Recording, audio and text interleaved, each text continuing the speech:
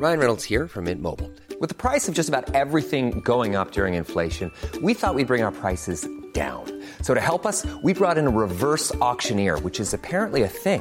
Mint Mobile Unlimited Premium Wireless. How to get 30, 30, bit to get 30, bit to get 20, 20, 20, bit to get 20, 20, bit to get 15, 15, 15, 15, just $15 a month? Sold! Give it a try at mintmobile.com/switch. $45 up front for 3 months plus taxes and fees. Promo rate for new customers for limited time. Unlimited more than 40 gigabytes per month. Slows full terms at mintmobile.com. Even when we're on a budget, we still deserve nice things. Quince is a place to scoop up stunning high-end goods for 50 to 80% less than similar brands. They have buttery soft cashmere sweaters starting at $50, luxurious Italian leather bags, and so much more. Plus, Quince only works with factories that use safe, ethical, and responsible manufacturing. Get the high-end goods you'll love without the high price tag with Quince. Go to quince.com/style for free shipping and 365-day returns. Connecting to the big show. In 3, 2, 1.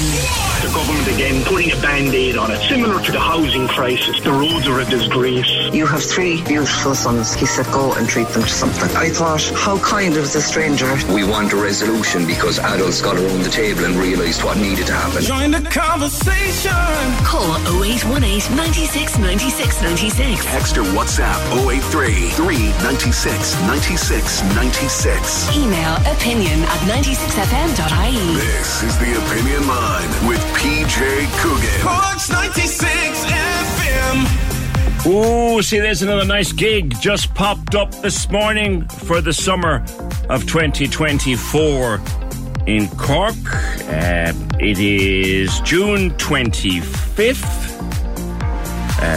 Mother, or as they're calling it these days, Virgin Media Park, just announced this morning Shania Twain on the 25th of June. Support Rag and Bone Man. Tickets, $80 going on sale Friday. That's a big announcement. Let's see if we can't get the powers that be to let us play a Shania Twain song this morning. Let's see if we can do that, because that's a big gig for Cork this morning. Musgrave Park, Virgin Media Park, whatever they're calling it this week. Shania Twain, 25th June. That's a nice bit of news to start off with. On this Tuesday morning, 0818 96 96 96, the number, the text or WhatsApp, 083 396 96 96. The email is opinion@96fm.ie. Now, road rage. Have you come across it? I spotted it actually recently. I was coming into town. I'll tell you more about this later on. But I was driving in on one side of the link. So I was coming towards town. And there was a bit of traffic on my side of the road. So I was stopped, and it was a nice day. So I kind of had the window open, sort of thing. And I spotted something in the outbound lane. And I thought, lads, just calm down a small bit, get back into your cars and shag off, because there's no harm done to either car. I'll tell you more about that a bit later on. Is there a lot of it going on? We're talking to one lady who had a very nasty gesture, shall we say, made at her recently. But is there a lot of road rage? And there's another thing. Are we turning into nasty people anyway? There seems to be so much more nastiness and just towards shopkeepers and transport workers and nurses and doctors. Have we gone awful nasty? And if we did, how much did the pandemic and the lockdown have to do with it? And if we even go down that road of blaming the lockdown and blaming the pandemic, are we excusing just crappy behaviour? All right, that's all to come a little bit later on. Oh yeah, the first Dates Ireland was like a Cork takeover. The last episode of it, and I'll be catching up at one or two of them later on. There was one particular couple, and when they went into the sort of afters discussion, the two of them, could they possibly be more Cork? Could they be more Cork if they tried? They were very, very, very, very funny. All that is to come this morning. Oh yeah. €3,250 now in the bucket for the word. They're struggling with this. I met the coolest dog. The dog's name. My mother didn't get a look in for the entire hour. That's great catch-up, Lorraine. All right. That's worth €3,250 when we play the word again after 11 this morning. Someone this morning guessed Bruce. Lisa guessed Bruce. Bruce was wrong too. So €3,250 on the word when we play next after 11. First of all, though, two sad scenes in Dublin last evening. Huge crowd turned up, several hundred people, to pay their respects to a woman who had died while sleeping rough. Her name was Anne Delaney. She was a nurse. She was a mother of a 17-year-old daughter. She was originally from County Laois, but she died on Sunday near a Tesco Express supermarket where she lived rough in a place called Ainger Street in Dublin. She worked, I think she actually was working in a hospital in Dublin as a nurse, but she was homeless for the last 7 or 8 years. And those who knew her said she was a bit of a fixture on the Dublin streets. Her life story had been a tough one. Two of her closest relatives died in a car crash, and that kind of set her off the beaten track, as it were, and that would set anybody off the beaten track. But some of her friends who knew her from around town gathered and played her favourite song, Crazy World, out over a sound system, and they had a little gathering for her last evening. I saw some video from that. She was a woman who had worked, and I think still was working, unless I'm getting this wrong. She had a daughter who regularly visited her on the streets. One particular thread I spotted this morning on Twix was that she had options.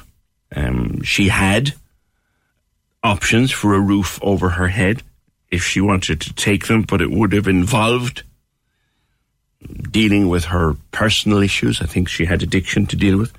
It would have involved dealing with that, and as happens so many times, addiction won. And Anne died Sunday. Very sad videos going around about that. And just as we were reading that story and coming to terms with another death on our streets, and the usual chancers trying to make political gains out of it as well, but let's leave that one aside. We were contacted by Sylvia. Now, Sylvia's Polish. Living in Ireland, I think, Sylvia, for about 20 years.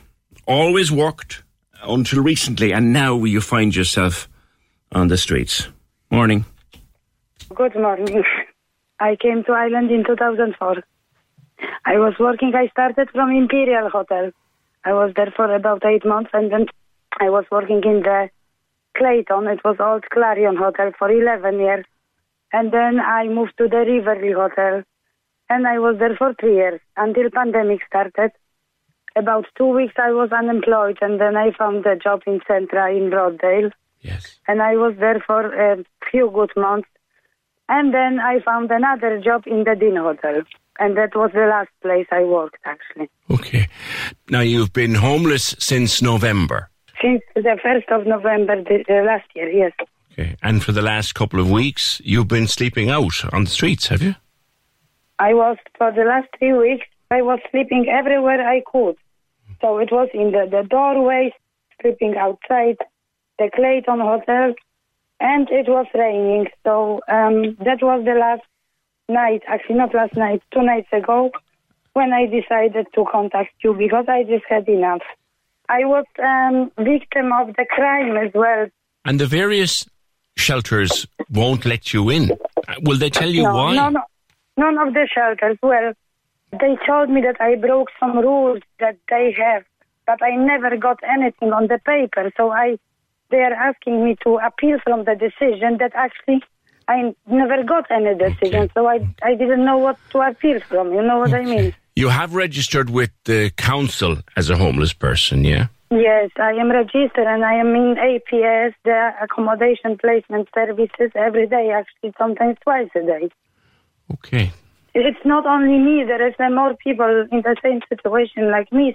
I'm under psychiatric care. But I don't have alcohol problem and I don't have a drug problem because I'm completely against drugs.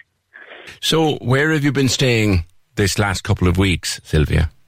I have a friend, very good friend, who is letting me stay sometimes and shower at his place. But he's actually in Bangladesh at the moment because he's from Bangladesh. Okay. And his mother is sick, so he had to go to visit. So you have nowhere to until stay? Yesterday, no, I had nowhere to stay.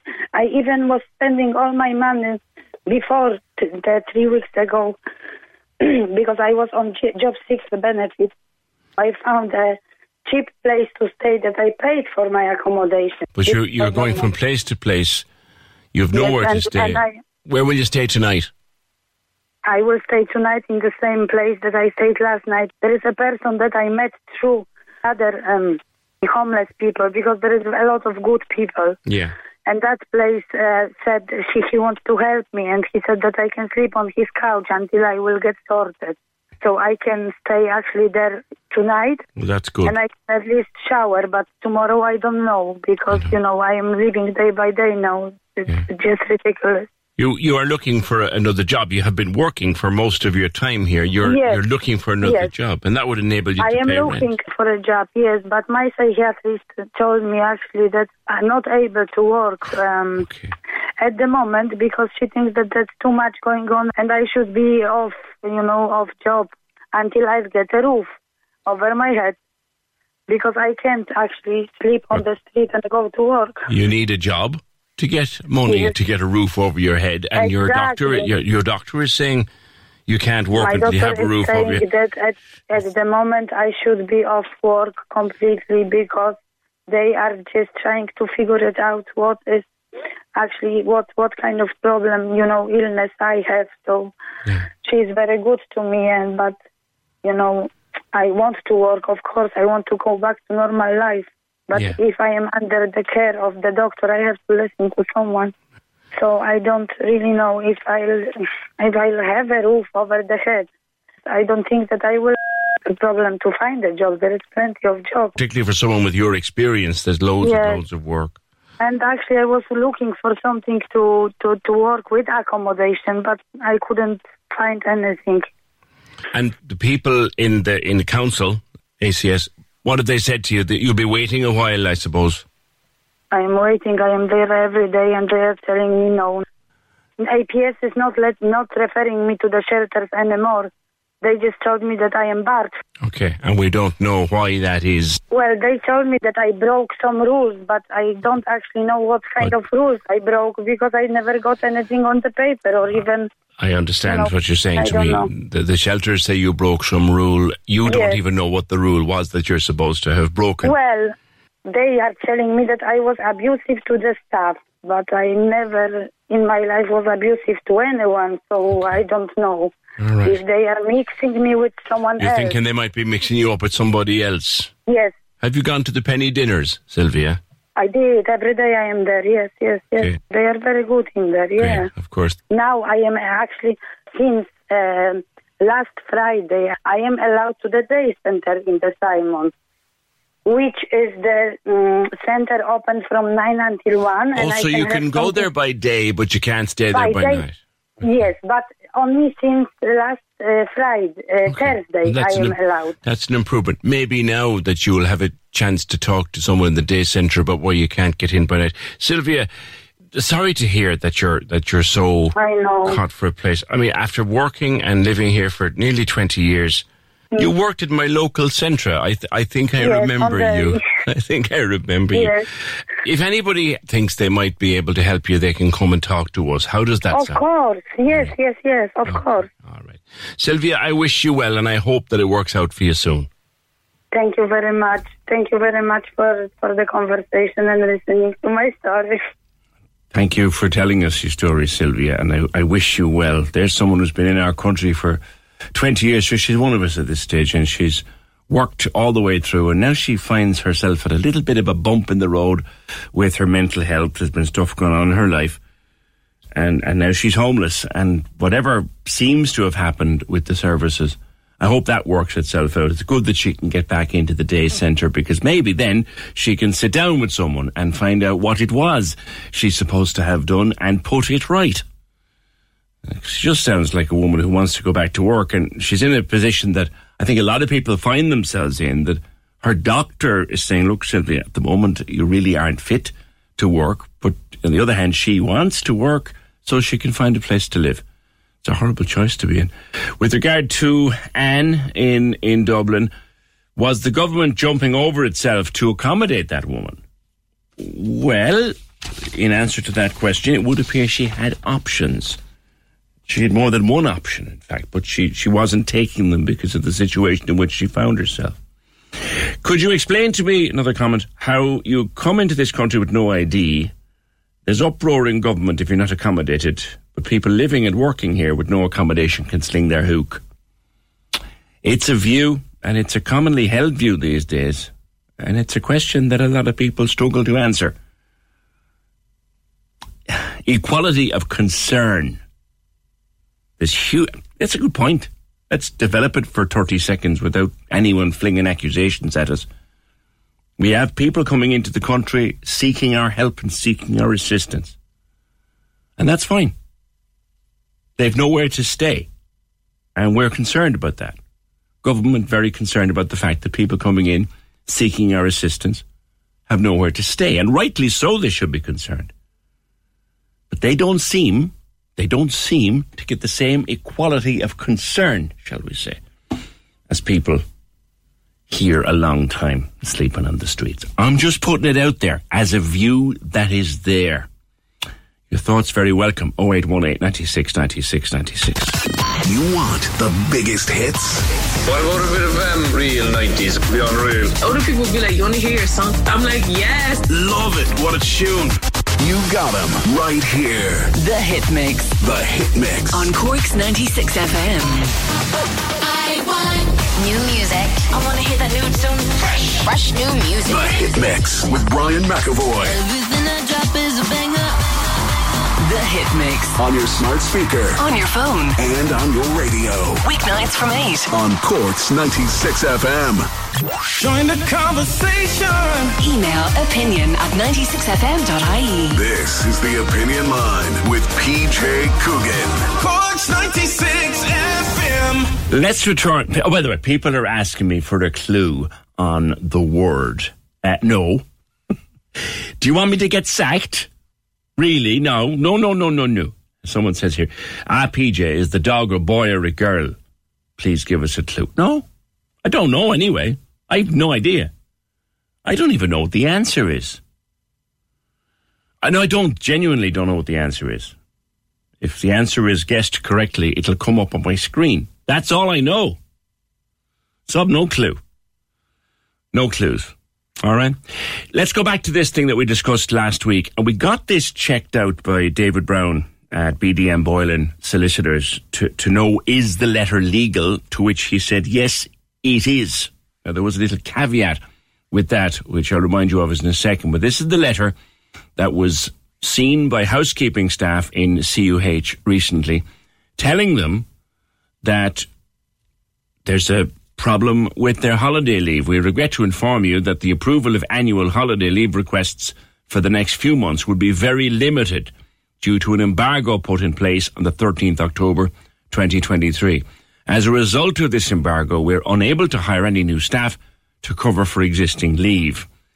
We kindly request that you only apply for leave if it's absolutely necessary, as we won't be able to cover all annual leave requests due to the shortage of staff. We appreciate your understanding during this difficult time and hope you'll continue to support the team throughout the coming months. Now, I particularly didn't like that last line, but look, it is what it is. Thank you for your understanding. Best regards, etc., etc. Now, David Brown said to me, unfortunately, that's not a letter anybody wants to see on the wall of their canteen or wherever they saw it, but it is legal. Management do have discretion when it comes to leave, and the allocation of leave must take into account the needs of the job. However, he did say that it would be infinitely preferable if that letter had a date on it, by which, an end date for this restriction. So if it said, look, we have to place restrictions on leave up to the 1st of September or the 1st of October or the 31st of July, whatever. But there's no date on it. That was the only concern that David had. David Brown of BDM Boylan Solicitors. Unfortunately, the letter is legal. Now, two unions have been commenting on it. One is the Independent Workers Union, which says it supports the housekeepers completely. The note is a slap in the face to all the staff who, through no fault of their own, are basically being asked to forgo their annual leave entitlements. That's a statement issued by IWU, which believes this failure to properly reward housekeeping staff and subsequently obstruct their lawful annual leave entitlements is part of a wider strategy of attacking the terms and conditions of workers and privatising the healthcare system. That's quite a lengthy statement issued by IWU. SIP2 then, Sharon Cregan of SIP2 joins me, and you say, Sharon, this problem is kind of global within the health service. It's not just affecting the housekeeping staff. But have they come to you about it and asked you to do something about it? Good morning. Good morning, PJ. Well, PJ, can I just say that the minute that notice went up last Tuesday evening, I was notified of it. I would have hundreds of members in the housekeeping department in the CUH, as I have in other departments also. So therefore, if something of that nature, which is quite unusual, for it to be, I suppose, advertised on the notice board, if something of that nature is to happen, then I would be notified, being the constituent union official, immediately. Okay. Has someone filed a grievance? Sorry? Has anyone filed a grievance about it? You see, it's only now the people are starting to go, we say, in terms of March. So it's for the March annual leave. So for January and February, annual leave was approved, and management had given us some data on that. We're waiting for a meeting with senior management, PJ, over the next day or so. We're hoping to have that very early this week. Okay. And so we'll be looking for the, as they call it, the empirical data as to how many requests were approved in January, February, and for March. How many were refused, what's the reason for the refusal, etc. But I suppose you said it there in your opening line, PJ, in terms of the global issue, and we're talking now about, nationally, in terms of what's going on. Unfortunately, within the health services, at the moment, there is a recruitment embargo, and that's been in place since the middle of October 2023, which is quite a lengthy period of time. And when you have an embargo, you're not allowed, you cannot be sanctioned to approve recruitment within any grade. There was already a shortage of staff within the health services prior to the embargo. I've said it to a number of people in the past. COVID has, scared people away from applying for health services jobs, particularly in the grades such as support grades, housekeeping, catering, portering, security, and so on. Which would always be very heavily populated, which would always, attract people, and therefore there was already a shortfall of staff or a shortfall of applicants for positions, and now we have the embargo, where not only had we a shortfall, we had positions that were empty or vacated before the embargo that can't be filled. We also have positions that have become vacated for retirement, resignation, and they can't be filled. We understand that. That's the nature of an embargo, and that's unfortunate. But what is the position of the union with regard to this notice and its implications for staff? Quietly being told, do you know what now? That annual holiday you take with your family, you'll be letting the team down if you want to take it. That's the message I would take as a worker, particularly from the last line, Sharon. That's not nice.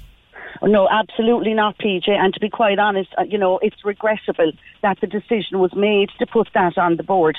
Now, in fairness, I think from the union's point of view, we have said to the management of the department that under no circumstances will any of our members, or should any of our members, be refused annual leave. You are entitled to your annual leave. You're expected to take it in the year you accumulated it, and the onus is always on the employer to ensure that your annual leave is afforded to you in the year that it's accumulated. Now, PJ, we have an issue already with annual leave and the carryover of annual leave, where some people would have leave carried over since the COVID period. Now, COVID is still amongst us, unfortunately, but the pandemic has been, the actual pandemic. The pandemic is behind us. You're saying people have leave held over, yeah?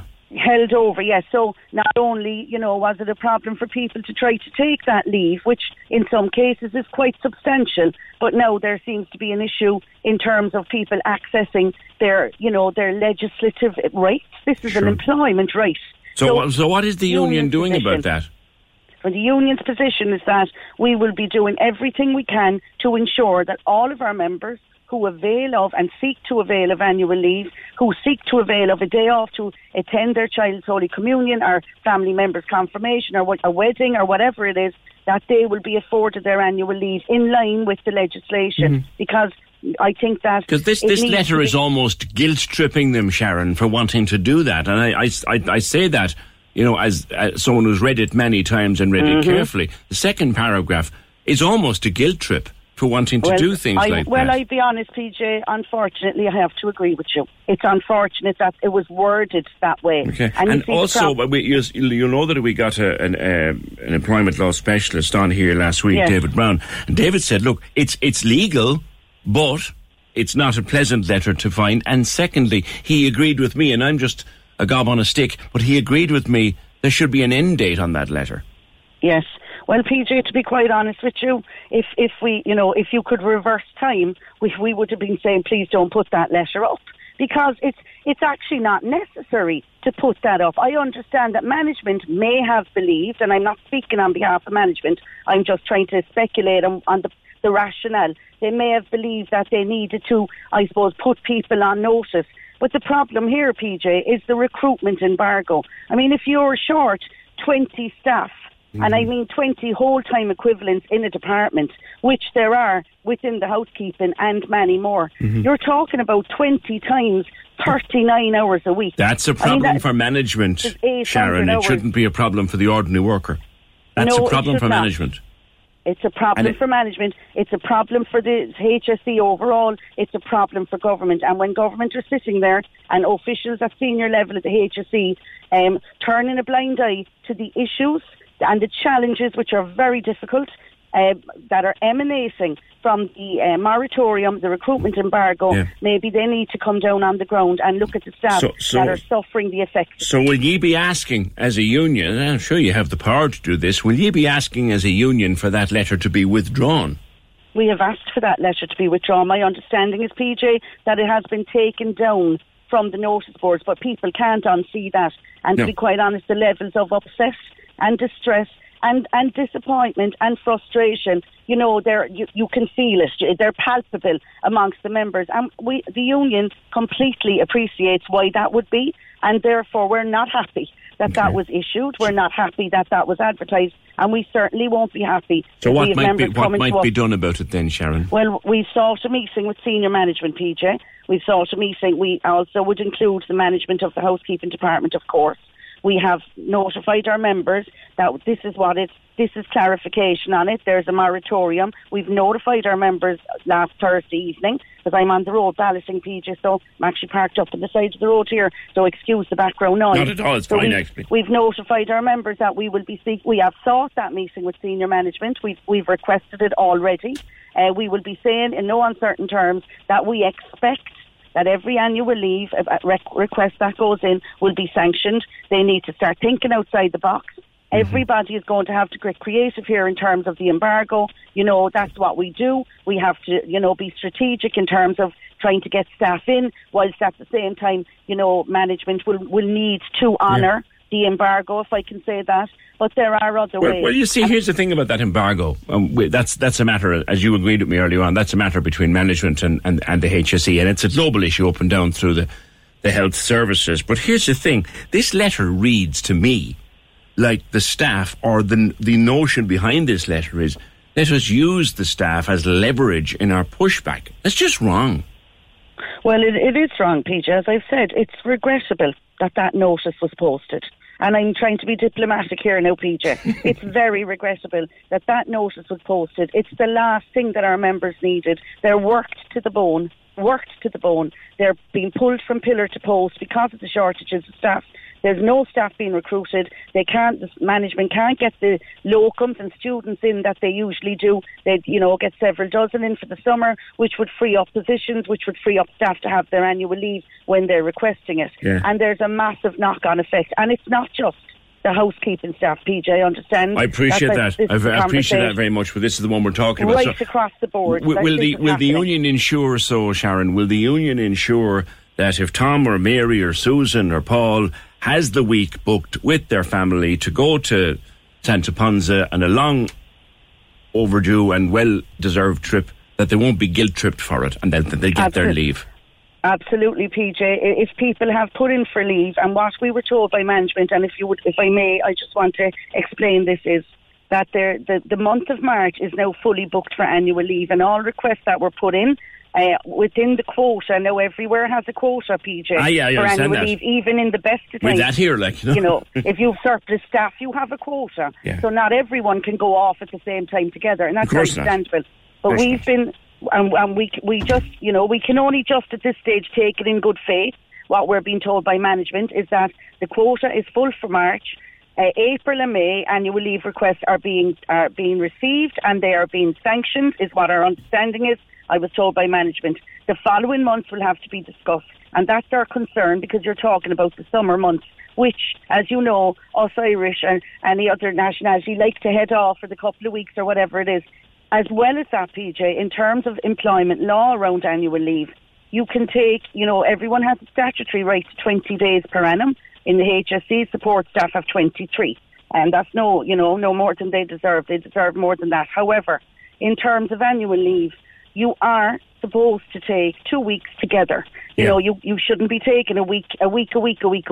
You should be given the opportunity to take a fortnight or 2 working weeks annual leave together, because it's there. It's not there to cover, staff that aren't around. It's there for your relaxation, your reconciliation, and your time with your family and your own private time. And it's there for people to step back and, I suppose, to chill and to then come back refreshed from it. So breaking up people's annual leave in the way that may be, on the cards here is not an option. And as far as SIP2 are concerned, we will do what we have always done on behalf of our members.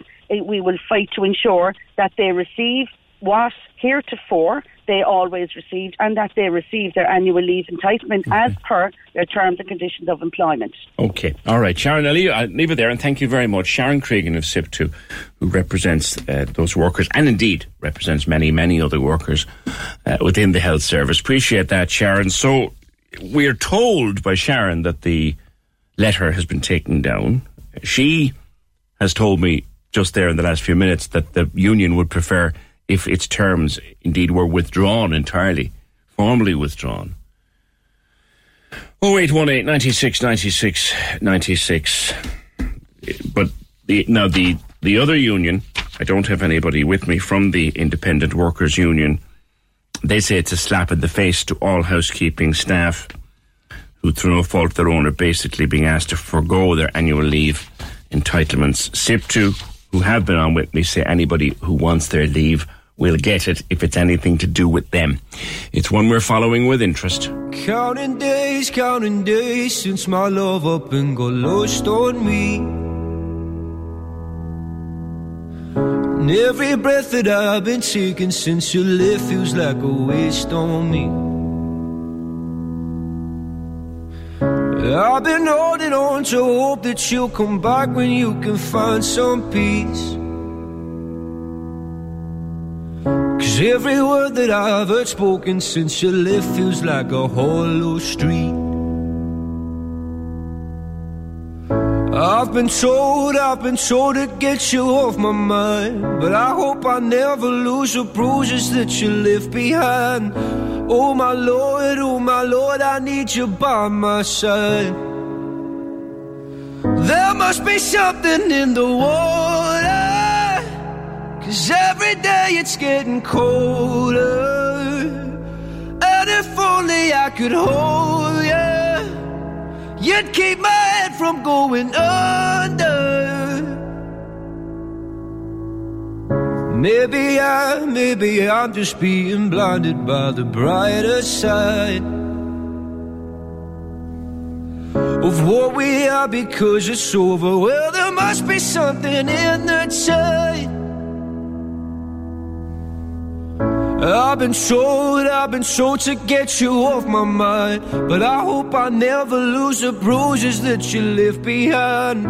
Oh my Lord, I need you by my side. There must be something in the water, 'cause every day it's getting colder. And if only I could hold you, you'd keep my head from going under. Ooh, ooh, ooh, ooh, ooh, ooh, ooh, ooh,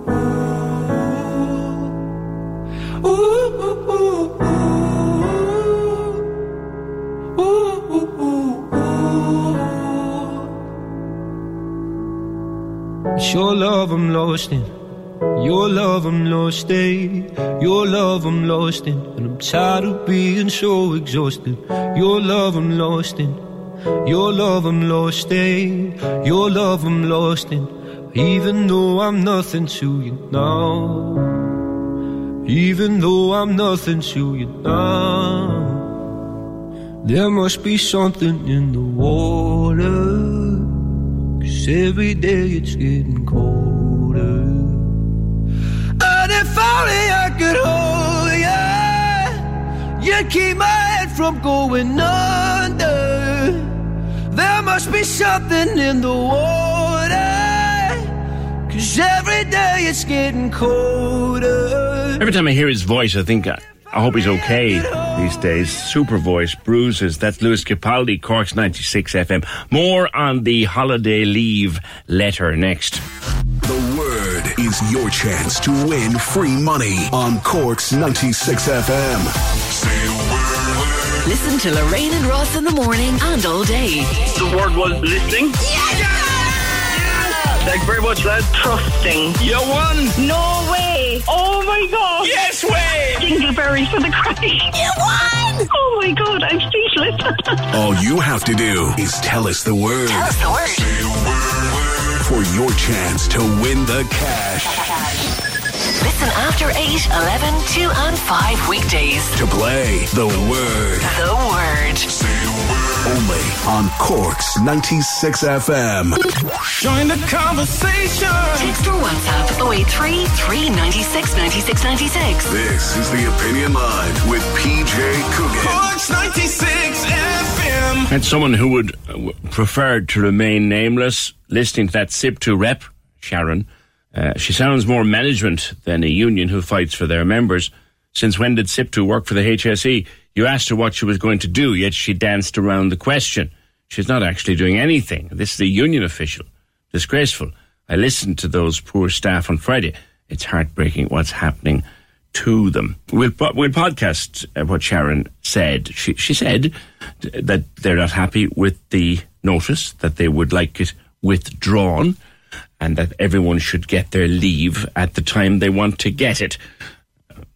As I said, we'll let you hear that later on in podcast. Michael, you are a SIP2 member. Is it in housekeeping that you work? Good morning.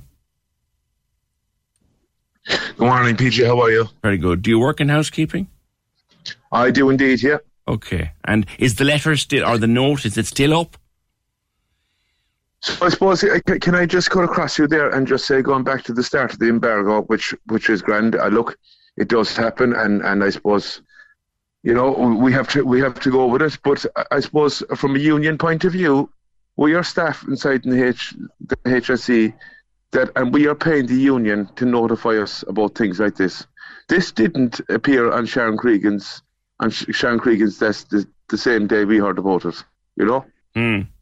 Yeah, she said to me that she. Are you there? It wasn't. Yes, yeah. She said to me that she hadn't known it was going up on the wall. Well, and that also it shouldn't have been put on the wall. I mean, that's fair enough if she wants to say that, but like, she's after coming out with a couple of statements there now this morning, which I don't like, and to be honest with you, they're barefaced lies. Well, let's be careful of accusing anyone of telling lies, Michael. You disagree with her. No, well, with what do you disagree? Well, you can put it any way you like. But what she said a couple of days ago on the radio was, our hands are now tied. Our hands are now tied. They were hard words. I didn't hear that, but let's refer to what she said to me this morning. This is from a radio show there a couple of days ago. Okay. Their hands were tied. So I suppose the first thing is, I do, and I'm picking up on her points, and I do agree with certain things she is saying, right? So I suppose when the embargo came in, that's fair enough, that happens, right? But like, during the embargo, what staff were there were the staff that were there. Now, unfortunately, for whatever reason, staff come and go, and they leave, and they go on to other jobs or whatever. So Indeed. It's the same situation with less staff. Yeah. You're expected to go in there and do the same job you're doing with however long you're there, but you're under severe pressure. Now, to be fair to them, to the union, not everything is a stop with them. Like, what about the government? What about the government? This is a very, very serious issue. And you know what? Like, it's been on the radio for so many days. It's a national embarrassment. It's a national embarrassment. We're paying the union to get this information. I don't believe. I might be totally wrong, and I can only speak for myself, that they only heard about this the last minute as well. Now, for the annual leave coming up in March or whatever, now, to be fair, everybody's inside there, and if you want to get your holidays in, you get them in as early as possible. Yeah. If everybody's for the same month, how can it be possible? Indeed, and she said March is booked out, but subsequent months are still open for... March is booked out. So what they say, but like, what about women and fathers and mothers inside in that hospital, and their child is being confirmed inside there? Now, what she did say on the phone the other day was, well, if I heard that, I'd certainly be ringing down to management, saying, well, that person has to be off for this and has to be off for that because of convenience. That's not the letter we got. The letter I got stated, was, the annual leave is now taken up for March. So, in other words, don't bother asking because it's taken. Mm-hmm. Now, I do not believe for 1 second, again, I'm only speaking for myself, that everybody got the same information at the same time. Is it fair to suggest, Michael, and tell me if it's not, but is it fair to suggest that if someone has a communion or a confirmation coming up, that they have several months' notice on what the date will be? Well, at the start of the year, and I know a lot of people inside there, in the start of January, in the Christmas start of January, they were putting it in. Yeah. And they were saying before all this started, to say that my child is being confirmed, I want that weekend off. Yeah. Right. So, by the way, I believe you should get time off for something like that. Absolutely, you should. We should, but we're told we can't. Yeah. But then they're turning around and telling us their hands are tied. So the people that got in for annual leave, and fair play to them, got their time off. But there's other people outside there, and what are they supposed to tell their children? But you'd accept, wouldn't you, Michael, that you can't empty an entire department either? You can't. But at the end of the day, like, going back to the 13th of October last year for the embargo. Yes. We're going into March. Like, surely be to God, like, if people leave, well, then you have to fill the void, no matter what's in place. Yeah. Because the work cannot be done if there's people that are leaving. Yeah. The embargo is a problem across the system. Everyone from consultants down to clerical workers are not being replaced, yeah. There is, yeah, and they're on about, it's right across the board. Healthcare assistants, porters, this and that. You're talking about the HSE. Like, this should be the number one. This should be number one thing across anything. Yeah. That should be filled. There's so many different variants of flu and COVID and this and that. There's something new every day. So what is it you think, Michael, what should a union be doing for you at this point in time?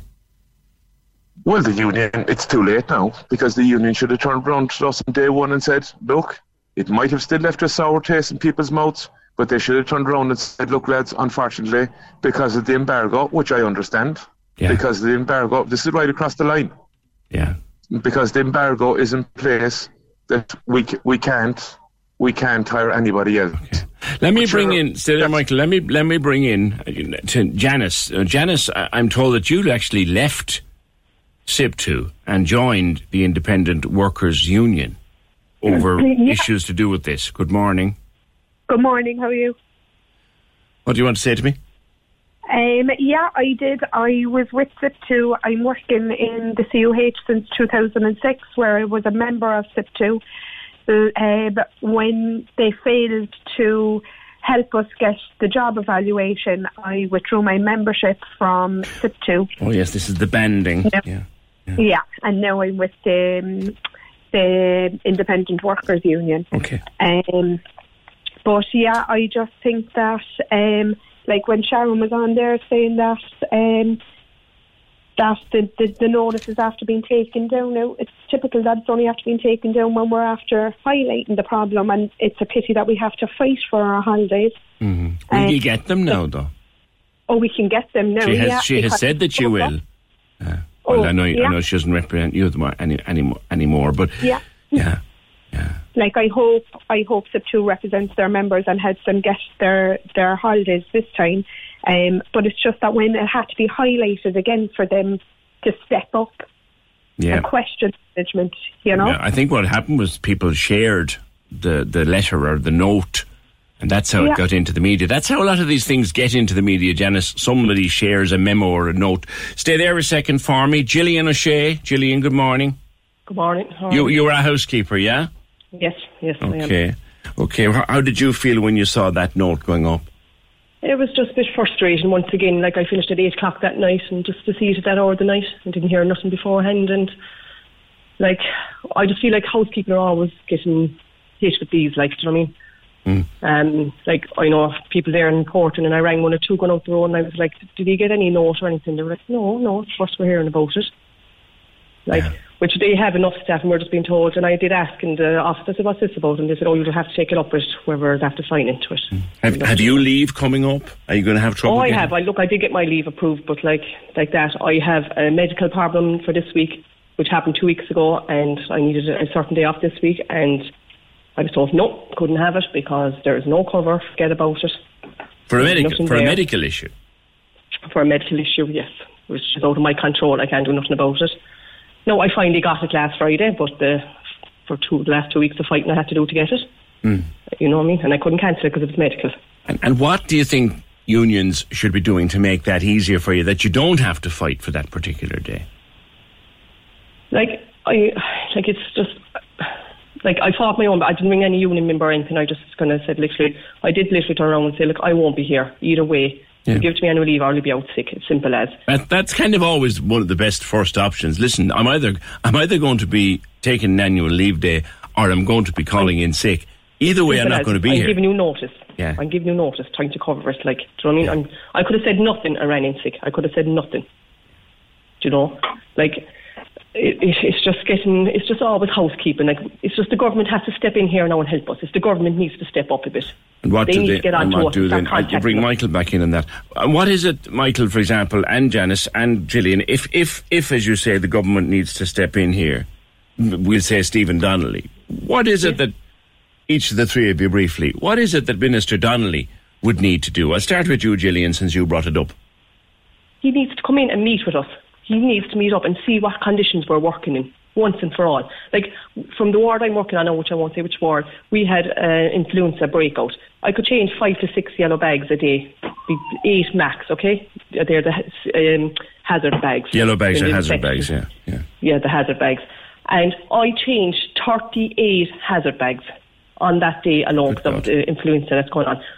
And literally, like, we're being told then we're knocking the band into changing all these bags because we're not in the proper banding. We're not, even though the other people that take the bags away got the extra banding for taking the bags away. That's the banding, which is a little bit complicated, but it affects their pay. It's just they're not recognising us for our work, and then we're that's my point. I was exhausted going home that day, and then we're not being recognised for the work we're doing. Understood. Janice, what do you think should happen here? I mean, we know that he won't, but what should he do? Come in and do what? I think if he wants to run a safe health system, he needs to come to the hospital unexpectedly, walk from the front door to the back door, see how overworked the staff are, see the conditions that they're working in, see what the patients are being treated in. I think HICWA should be in there, unannounced. I think that there should be no notice of them coming in. It's dangerous for the workers in there. It's dangerous for the staff. People are overworked. People are tired of it. There's only so much the girls and the lads outside can do. Yeah. I'm actually out on mat leave at the moment. I'm working in the same department for the last nearly 14 years. And since I'm out on mat leave, there hasn't been a full week where there's full cover there. That's just cover wrong. there for 2 days a week. That's just wrong. So you're both calling on both you and Gillian calling on the minister to intervene. Michael, I think you'd echo that. I think to be honest with you, I'd like to see what's actually going on. Bring the minister down for a day and put him on one of the wards. He wouldn't last too long, and maybe then they might think, actually, do you know what? This isn't working. They're spending so much, and I don't know what the figure is, X amount of money, bring in helipads and this and that and everything else. But sure, if you do not have the staff inside there, how can you do the job? Fair point. I mean, it's common sense. What use is a helipad, says you, on the roof or wherever they want to put it, if you haven't got the staff inside to run the place? Michael and Janice and Gillian, thank you all three workers there, calling on the Minister for Health to intervene. Sure, we kind of know that he won't. Calling for him to make an unannounced visit, sure, which we know that he won't. And remember, we've had this discussion before. Anytime a minister visits a hospital, and Chris Luke has been here with me and he's said this, how disgusted he's always gotten when a minister comes to the hospital, because there's a pantomime put on for the minister to make everything look absolutely wonderful. That is one thing that needs to stop. Thank you all. Listen to Cork's 96 FM while you work. Click Listen Live at 96fm.ie. The lines are live. Join the conversation. Call 0818 96 96 96. Text or WhatsApp 083 396 96 96. Email opinion@96fm.ie. This is the Opinion Line with PJ Coogan. Cork's 96 FM. Gavin, completely apropos of nothing we've been talking about, but that's great. That's one of the things about the Opinion Line. If you think there's something we should be talking about, then it's up to you to contact us and let us know. Gavin raises the issue, contacting us from Tower near Blarney. He says, PJ, could you mention Aaron Bushnell? Aaron Bushnell was a 25-year-old American soldier. He died yesterday after setting himself on fire outside the Israeli embassy in Washington. He said he would no longer be complicit in genocide and that his suffering was minimal compared to that of Palestinians as the humanitarian crisis persists in Gaza. He did this as an act of protest against America's policies in the Middle East. It seems to have gotten very little attention in the media. I thought this would be headline news. Maybe it doesn't fit in with America being the good guys narrative. Thanks, PJ. R.I.P. Aaron Bushnell, a man wishing to sacrifice his life for peace. And Gavin, thank you for that. I had seen a reportage, shall we say, about that young man. Generally speaking, Gavin, it's not the done thing to report on someone deliberately taking their own life. There are guidelines on reporting and discussing a suicide. particularly a suicide like self-immolation in a public place. Happy to have you raise it, and if anybody wants to talk about it, then they're happy to do it. Then I'm happy to take their call. But that is kind of why media, other than the actual news media, as in actual news reporting or actual newspapers, would report on the facts of the situation.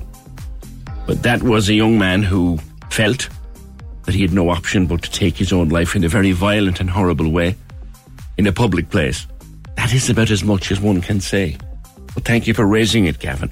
0818 96 96 96, the number, the text or WhatsApp 083 396 96 96, and the email opinion@96fm.ie. Just on HSE and SIP2, I got some comments which I think I might hold over and come back to it. And we will podcast all of that discussion before 10, the various sides and various nuances, shall we say, of the annual leave situation at CUH, particularly with regard to housekeeping. But have we become more aggressive, more nasty, more antisocial, horrible? Have we just become, as a nation of people, less tolerant of each other, ruder?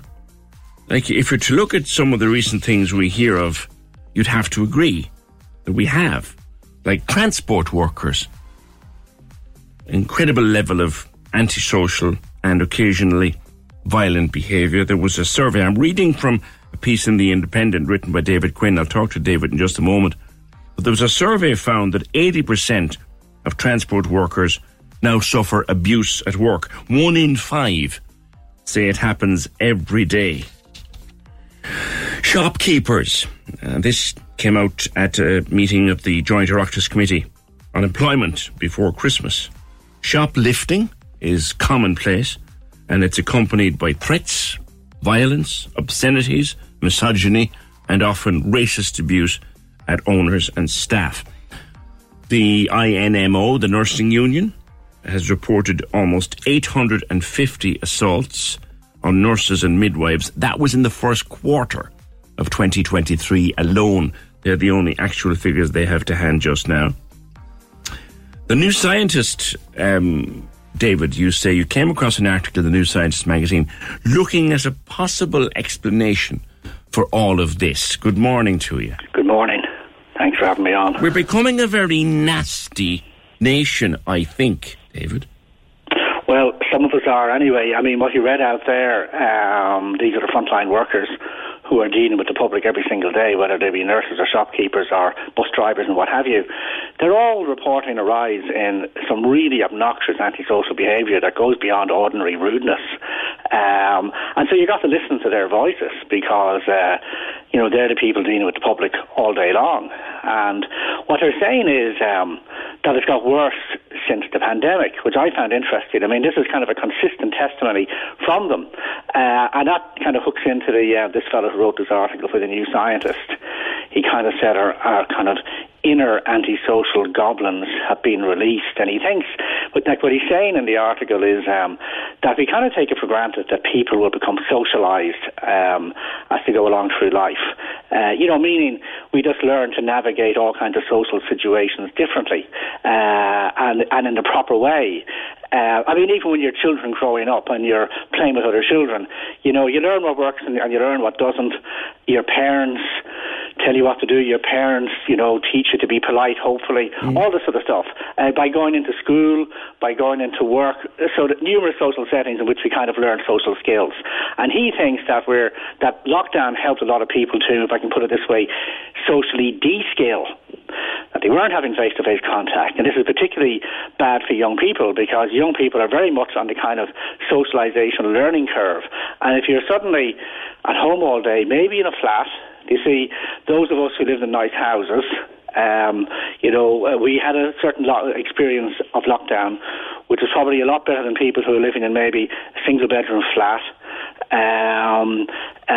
Just having, contact with very, very few people, feeling extremely isolated, not even going to school. Schools were closed for a very long time. Some, by the way, and this is particularly in disadvantaged areas, some pupils never came back to school. So the opportunities for socialisation just began to disappear. And if you're not properly socialised, well, then you're not going to be able to handle anything like a stressful social situation. I mean, like at the kind of lesser level of this, I think it helps to explain why social anxiety levels have gone up.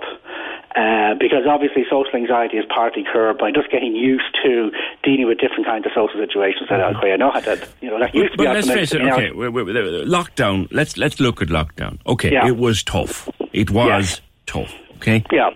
But you take particularly people who are a bit older now than 2021 or 2. You can't blame lockdown for them turning nasty. Maybe teenagers were locked up for a couple of years and felt angry at the world for that. And you might understand a little bit of that. But people who are old enough to know better have turned very nasty to each other, David. Yeah, no, it's a weird thing, all right. You see, I think like this, this didn't come out of nowhere.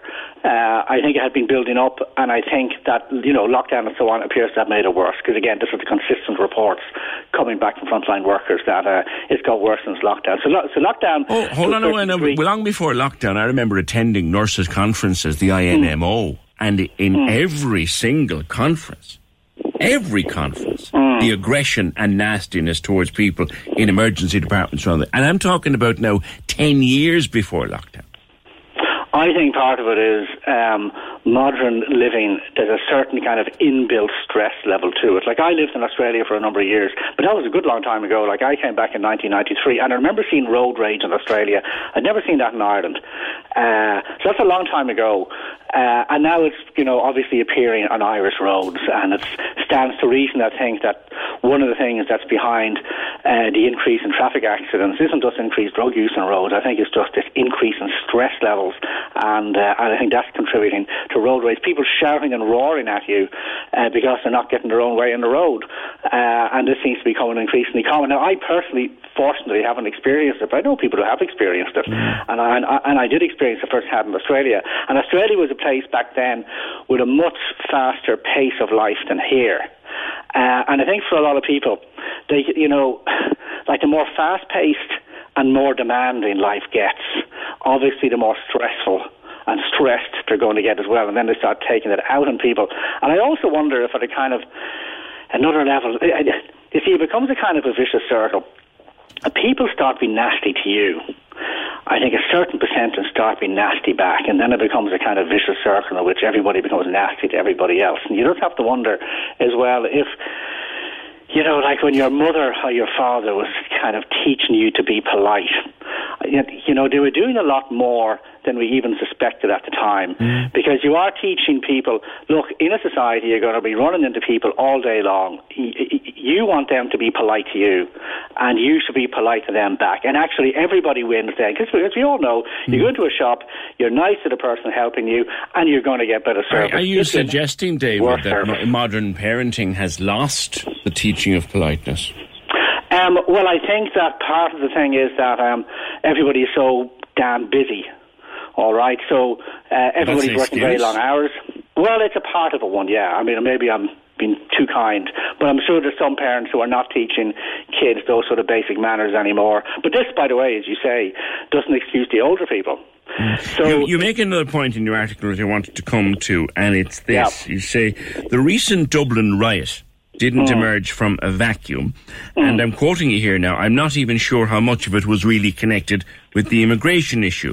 I think you say it was mainly an extreme symptom of the general rise of aggressive antisocial behaviour that's now regularly occurring in shops, hospitals, on public transport and on the streets. Explain yourself there, David, because you know what it followed. You know what happened before it. Well, like what it reminded me of when that erupted was about 10 years ago in the London area of Tottenham, a big riot broke out, and it got much, much, much worse than what happened in Dublin, and it began to spread across other parts of Britain as well. Yeah, and it was happening, chiefly in disadvantaged areas, and was being led mainly by young fellas. And I remember one of the explanations given at the time, and this kind of struck chord at the back of my mind when the Dublin riot happened, was no authority figure, and he's no male authority figure in the lives of a lot of those boys. No father around, no male teachers around. Don't take part in sport. You're going down a dangerous road there now, David, because there are many single mothers that I know that raised fine, solid young men and women.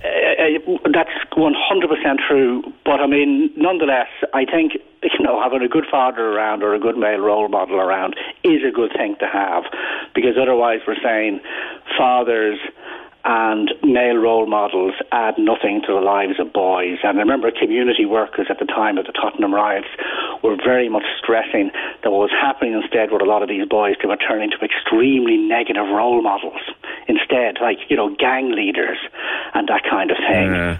If you don't have a good male role model, then you'll turn to a bad one. But there's the whole, you've heard, I'm sure, David, of the one good adult theory, that it only takes one good adult. Surely every young fella has access to one good adult. Well, I presume so, yes, but do they have access to one good male role model? And the answer is they might not, and what they might have access to instead is an incredibly negative male role model. Again, just to go back to the Tottenham riots, they were speaking to community workers who had worked in those areas for decades, extremely experienced in those areas, and this was an observation they came up with again and again and again. Now, this is something I barely raise in the article at all, because I think there's all kinds of other things going on, but I do think a factor at work is if you don't have a positive male role model in your life, in a minority of cases, you're going to turn to sometimes very bad male role models, as in, gang leaders and this sort of thing, and things are going to go wrong. And I think that's something we have to be willing to face up to as well, as part of the mix. So you finish by saying, and I'll finish with this, you say we're supposedly becoming more compassionate, but I'm not convinced. Well, if the rising antisocial behaviour, which nobody doubts, is kind of an indication that, there's certainly a substantial minority of us are not becoming more compassionate, because compassion means just treating each other well and treating each other respectfully. And that's not what frontline workers, and I think a lot of us in their daily lives, are seeing anymore. I think the rise of antisocial behaviour does challenge the narrative that we're also becoming a more compassionate society, maybe in some ways, but in other ways we're becoming, at least again, a certain minority of us are becoming more antisocial, and the antisocial behaviour is getting more aggressive. And it's something that, which we just need to look into a lot more and try to analyse it properly and find out what the causes are and see if anything can be done about it. Come back to your male role model point here. Someone is just messaging here. My husband died young, and I raised 2 boys and 3 girls myself. They all turned out fine. I don't agree with that, man. And there would be many people like that, David. Yeah, but you see, to me, so you have, I don't know how many boys who don't have a male role model in their lives. Most of those boys turn out fine, and usually because they have a very good mother or maybe other figures in their lives. But there's no question that there is a minority of boys who don't have a positive role model in their lives, who turn to negative male role models. And as you know, there's been discussions about this guy Andrew Tate. Yeah. Huge big social influencer, who is an extremely negative male role model for a lot of boys who are turning to him. And so there was all kinds of people raising, rightly, an alarm about the millions and millions and millions of young fellas who go looking at him, who teaches misogyny.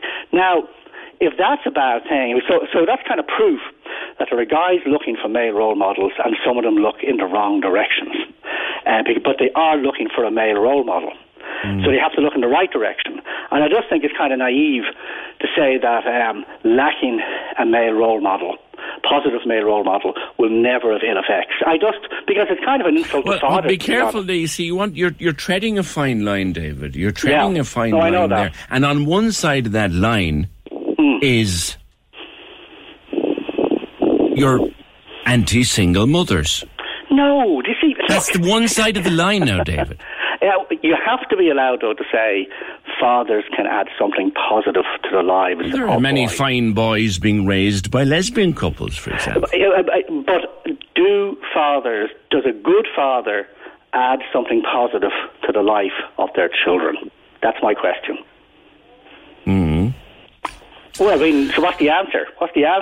Does a good father add something positive and invaluable? Absolutely, but if one isn't lucky enough to have a good father, may have, we've all got that friend whose dad died when they were 3 and they turned out to be fine people.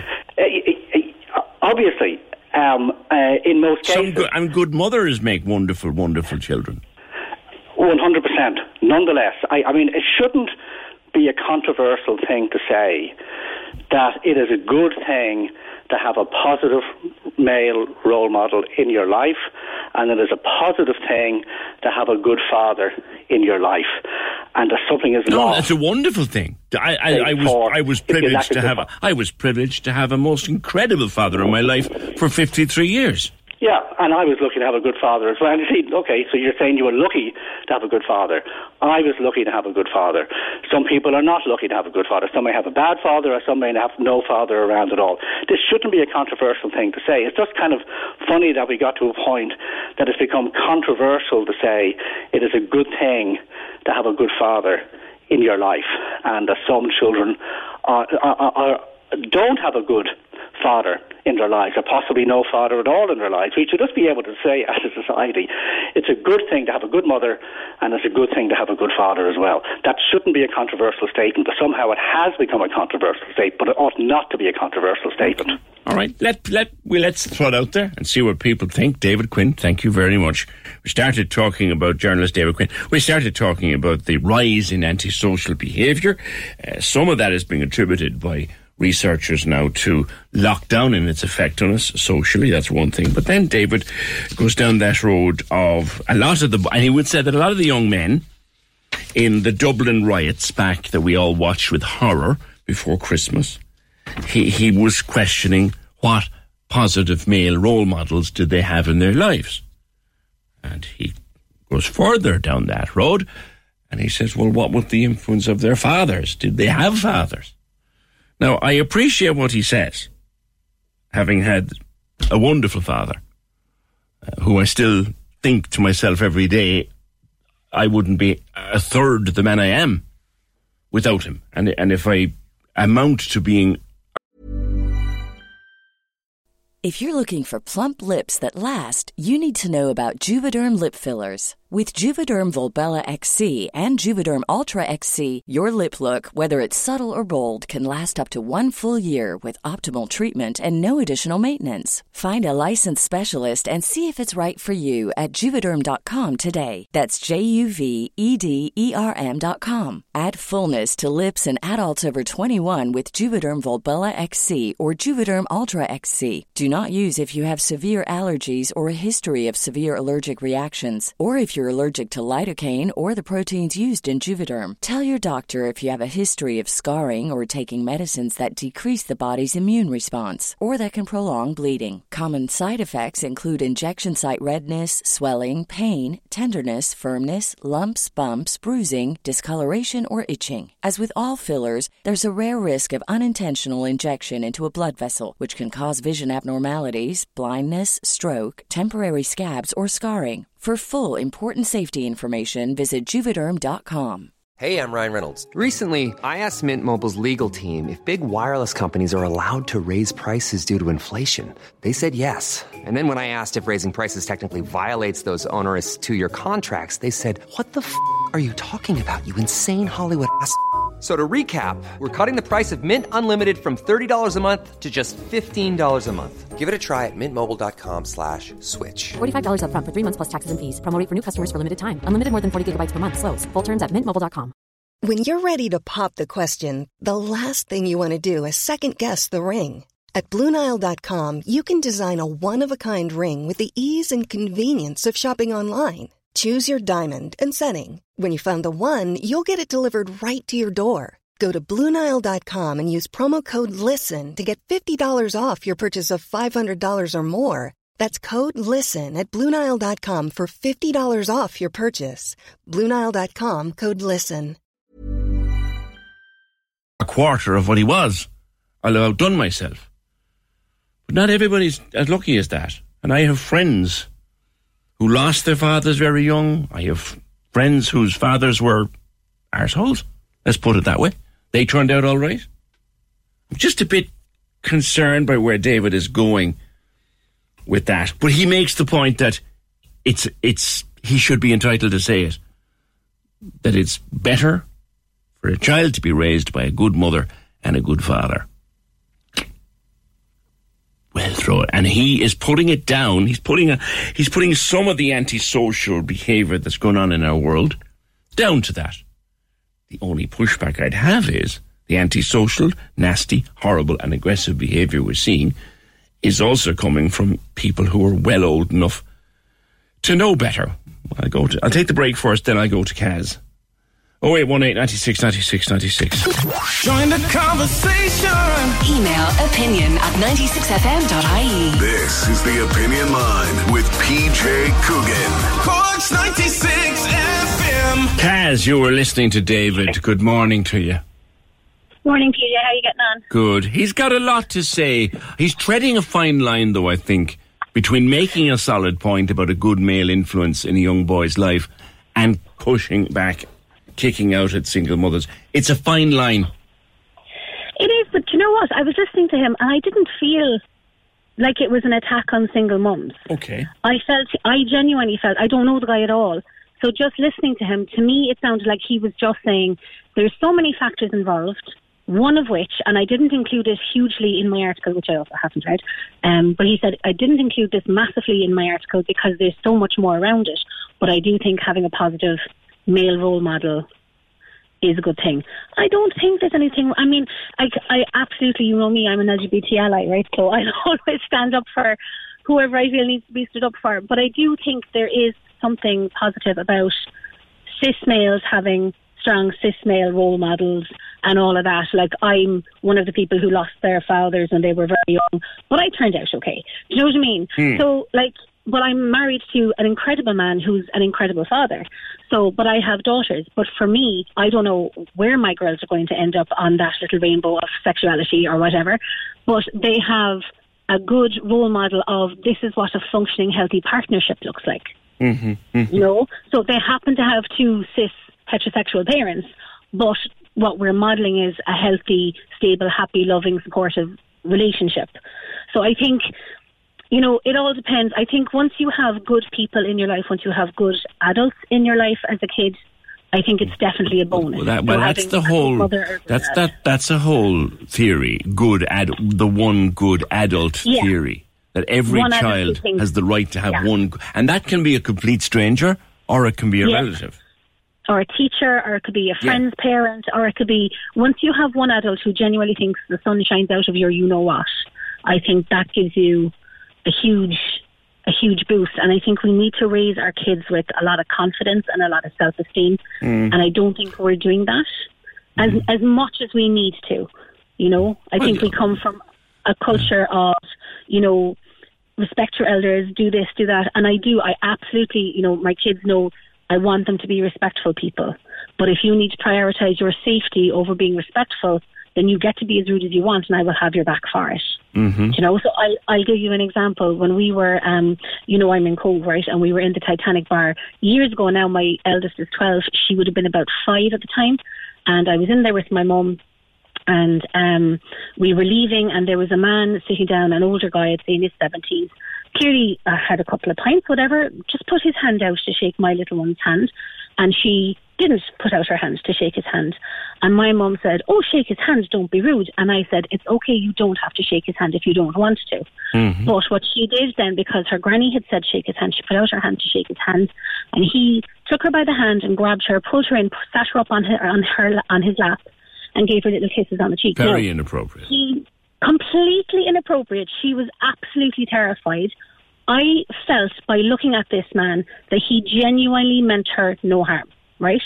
I really don't believe there was anything dodgy going on. We'd have to accept that, but it still was inappropriate. Yeah, it was totally inappropriate. So I said, take your hands off my child. You have no right to pick her up. You have no right to hug her and kiss her. I said, she didn't give you consent. right? Which sounds mad when you're talking about a 5-year-old, but I said it because I needed her to hear me say it. You know, and he let her go immediately. He was all apologies. I said, thank you. I picked her up and we went out, and we went out to the car, and he followed us out to the car, and she was really scared. And I said, get into the car, love, you're fine. I'll talk to him. And he came out and he said, I'm so sorry. And he pulled a picture out from inside his coat and he said, look, she looks really like my granddaughter and I'm missing her because they're after moving to the UK, whatever. So he was completely harmless. There was no malice in that. But his behaviour was inappropriate. But I didn't feel I needed to kick off and start screaming and shouting. I needed to model for her that I can handle this situation in a respectful manner while still maintaining boundaries. You handled it brilliantly. But there are people, Kaz, who would have drawn town around them and made a total show of the poor man. I know. But look, I kind of go through life believing that people have good intentions until they show me otherwise. You know, and I was saying in my text there when I texted through, all behaviour is communication, right? This is one of the most fundamental things about parenting, right? If your toddler is kicking and screaming and acting out, they're not doing it as a toddler to piss you off. Sorry, to annoy you, right? Sorry, I didn't say that. Speak plain English, if you will. But it's behaviour. So when they're that young, they don't have the language to say, hey, I'm feeling really frustrated by this situation. I'm very warm in this room and I'm really bored by the conversation you're having with all the other grown-ups and I want to go play. Do you know what I mean? So if you look at people like Dan Siegel, Gabor Mate, Gordon Neufeld, they will all kind of explain even how adults, when they're acting out and having adult tantrums and acting like a Karen or whatever, an awful lot of that is communication. They're feeling inadequate, they're feeling insecure, they're feeling whatever. Now, there is a certain level of entitlement, right? There's an awful lot of entitlement. Some people, Kaz, let's face it, sometimes an arse is just an arse. Yeah, absolutely. They're out there. Do you know what I mean? 100%. No, there are. But there are also people who grow up in Ireland with massive mental health issues or who develop mental health issues. And we don't have the services to support them. Do you know? So, like, you have kids now. So I'm still at primary school level. We're moving to secondary school level next year. But I know an awful lot of kids who are waiting on assessments for different things. There could be neurodiversity, there could be mental health, there could be behavioural disorders. But they could be on a waiting list for 3 or 4 years. And we have, like, amazing support in our school. Our principal is, I will go to my grave saying, is the best principal in Ireland. We have incredibly supportive staff. We have an amazing support structure in the school. But there's only so much that they can do. There's only so much, uninformed, because you don't know this. You don't get a handbook when you have your child saying, in the case of neurodiversity, do this. In the case of mental health issues, there's no instruction book. Do you know what I mean? So we're all learning on the fly, and we are going to make mistakes. And I think we just need to give each other a bit of grace. But I do think we need an awful lot more investment in mental health in Ireland. And I do think that a lot of behaviour can be, linked back to, and it doesn't have to be like a huge mental health issue. But if you're feeling stressed or if you're feeling rushed and you come home, you might be that little bit touchier than you would be with your significant other or whatever. And so you just kind of give each other space, recognise, okay, that person's had a bad day. I'm just going to let them have a couple of minutes themselves, let them chill out. I'm not going to ask questions. I'm not going to do this. I think we just need to give each other a bit of grace. We need to be a bit more compassionate with each other, and we need to consider behaviour, like what is this behaviour telling me, as opposed to just instantly pushing back and fighting back and raising the aggression level. My wife often quotes a psychologist she used to work with long ago, who wore a T-shirt which on the front of it was WTF, and of course everyone thought that was when you sat down with her, she said, what's the function? And as a psychologist, she said every behaviour has a function. And figuring it out is part of her job. Kaz, great call. Thank you, as always. 818 96 96 96. So, Anna, to the road rage thing, because you experienced this recently, there seems to be a big increase in road rage. Morning. Morning, how are you? Yeah, like I suppose what Anna was just saying there, or what Kaz was just saying there, about like having compassion for each other and things like that. Friday morning, just gone, I swear I felt I was taking my life into my hands with some of the people I encountered on the same one journey. So in my estate, just outside my estate, when you're coming out, there is a yellow box for you to go right. Yeah. It's a very busy road outside our estate. And this guy was parked with, like, let's say he had his two front wheels kind of in the yellow box, but there was space for me to go in there, and there was no one coming from the other way. So I looked at him, he looked at me, rolled his eyes, and kind of was gesturing me like, oh, come on, so come in, you know? So I drove into the yellow box, we proceeded down the road, and there was traffic lights. So the car in front of me kind of sped off as the light just changed amber, so obviously it just got to red when I got to the line. The guy behind me starts effing and blinding inside in the car. Beep, and I mean now he put his hand on the horn at full speed, like me, me, me.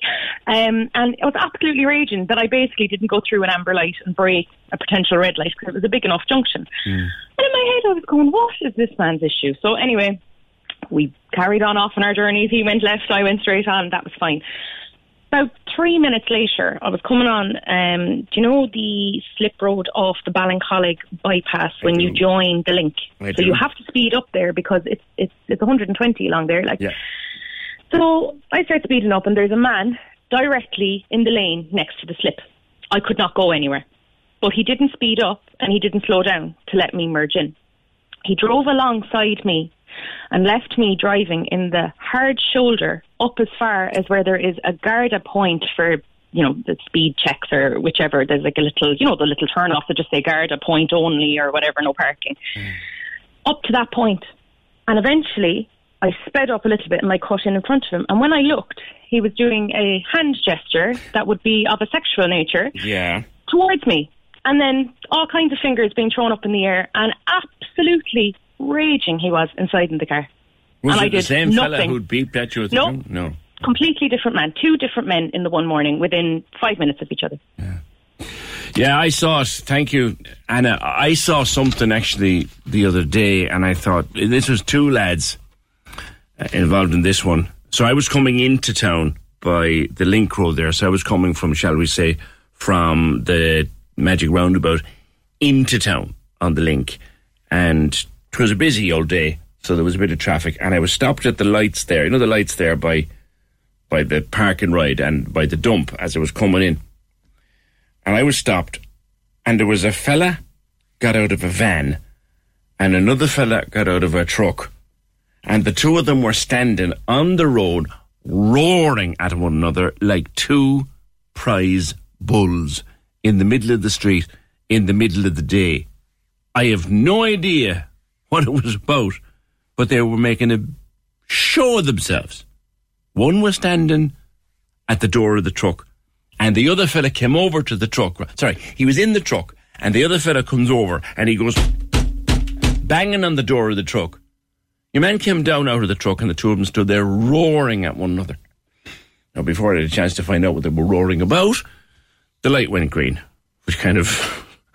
I'd prefer to have stayed for it, but you know yourself. Dee, listening to David. Morning. Good morning, TJ. Your thoughts on David? My thoughts on David. If I had him, I'd strangle him. How dare he? I brought my son up on my own, and he turned out to be a very good young man. He bent over backwards to help people. He's never been in trouble. How dare he? And to be fair to him, he did say, well, there are many women like you. Yeah, there are more of us than there are couples. I live near a school, and I swear to God, I've never met such a bunch of rude children when they're coming out. They bash into you, they bang. I go out on the road when the school is coming out because I don't want to get... They have no manners whatsoever. Yeah. Sorry, no, but you can have two parents that still turn out bad. Yeah. You can have two what I think you're suggesting to me is that some of the kids coming out of the school, they have two parents. Yeah, and they're not told off. Yeah. That's the thing. But the parents are standing there yapping away, and they kind of look and go, nah, and then turn away again. It's too right for it. No. They're never pulled up on what they've done wrong. Psychology does tell us, and I've read research on this because I would have disagreed with it, but I went and read it when I was asked to read it. Oh. The greatest influence on a child's life is the parent of the same sex. Really? Yeah, that's what psychology tells us. And that I don't believe psychology. But that's what psychology tells us. You were doing the job of two people, fair play to you. Yeah. But they say that the greatest influence in a child's life is the influence of the same-sex parent. Oh, what does that say?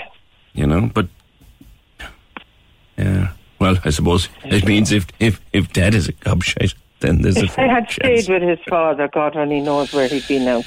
That's the truth. Yeah. Because his father was an alcoholic, it turned out. Yeah, I know. I moved over to Scotland to be with him, and I wasn't long moving back. I think you told me that before. I tried. I know. No, and you did a super job. What age is he now? 36? 36.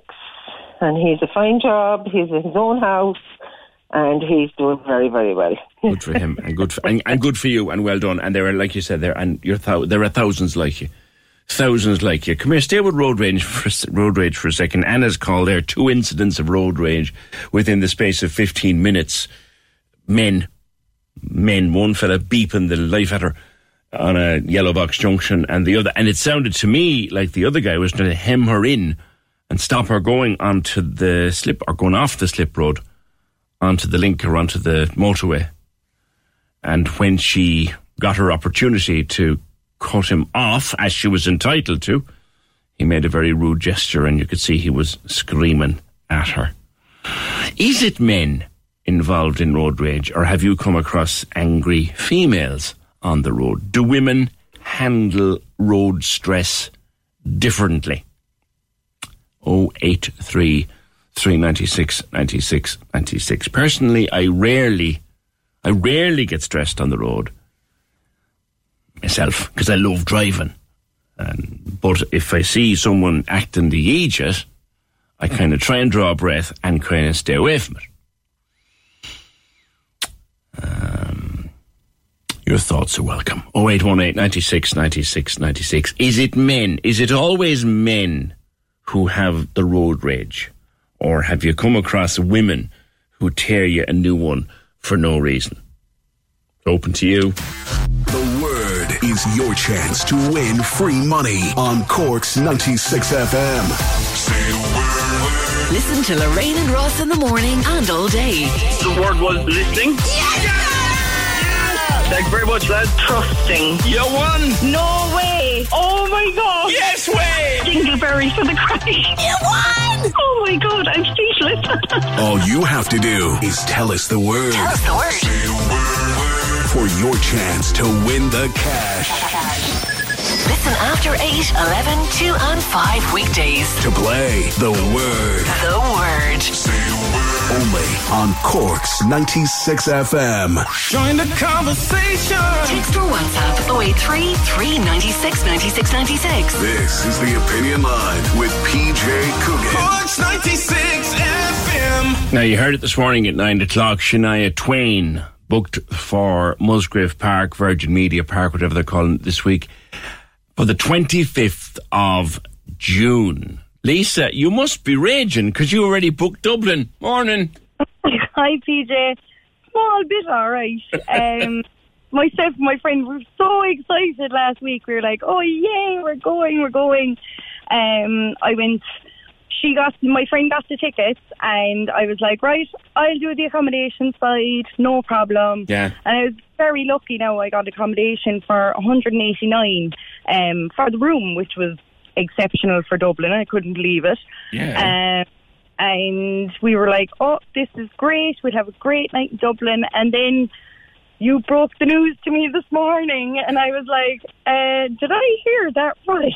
Yeah. And I think it was just like, we were very lucky in the cost for the hotel and everything, but other people going up from Cork are probably like, oh my God, we paid €300 or whatever for accommodation, to go up and see her, and she's in Cork now. We could have saved a lot of money going up and everything, Yeah, I suppose if they announced the two on the same day, the Dublin one wouldn't attract a crowd from around the country, you see, so they announced them differently. I had a smell that Shania Twain might be announcing for Cork, but I wasn't sure if it was going to happen. But she announced this morning. But 189, where were you staying? A tent? No, it was actually the Premier Inn in Swords. Oh, I know the one by the airport. Nice hotel. That's expensive for a Premier Inn, though. but good value for Dublin. Good value for Dublin. Good value for Dublin, exactly. Cheers, yeah. No, there's a lot of stuff now coming up to Dublin. There's a lot of stuff coming into Dublin, Lisa, that we just won't go to now. Because you can't justify the cost of staying over. No, but we were very lucky with the price, but I just hope other people didn't have to pay that much. And, will you still go? Oh, God, yeah. Oh, my God, I wouldn't say no to that concert in a million years. No, I think she'll be a popular one. I think she'll sell out. I think she's... Yeah. Where is it she's playing? Dublin? It's a big enough venue, is it? In Malahide Castle. Malahide Castle. That's a nice venue. Yeah, that's so a nice it's kind of hard to get accommodation very close to Malahide.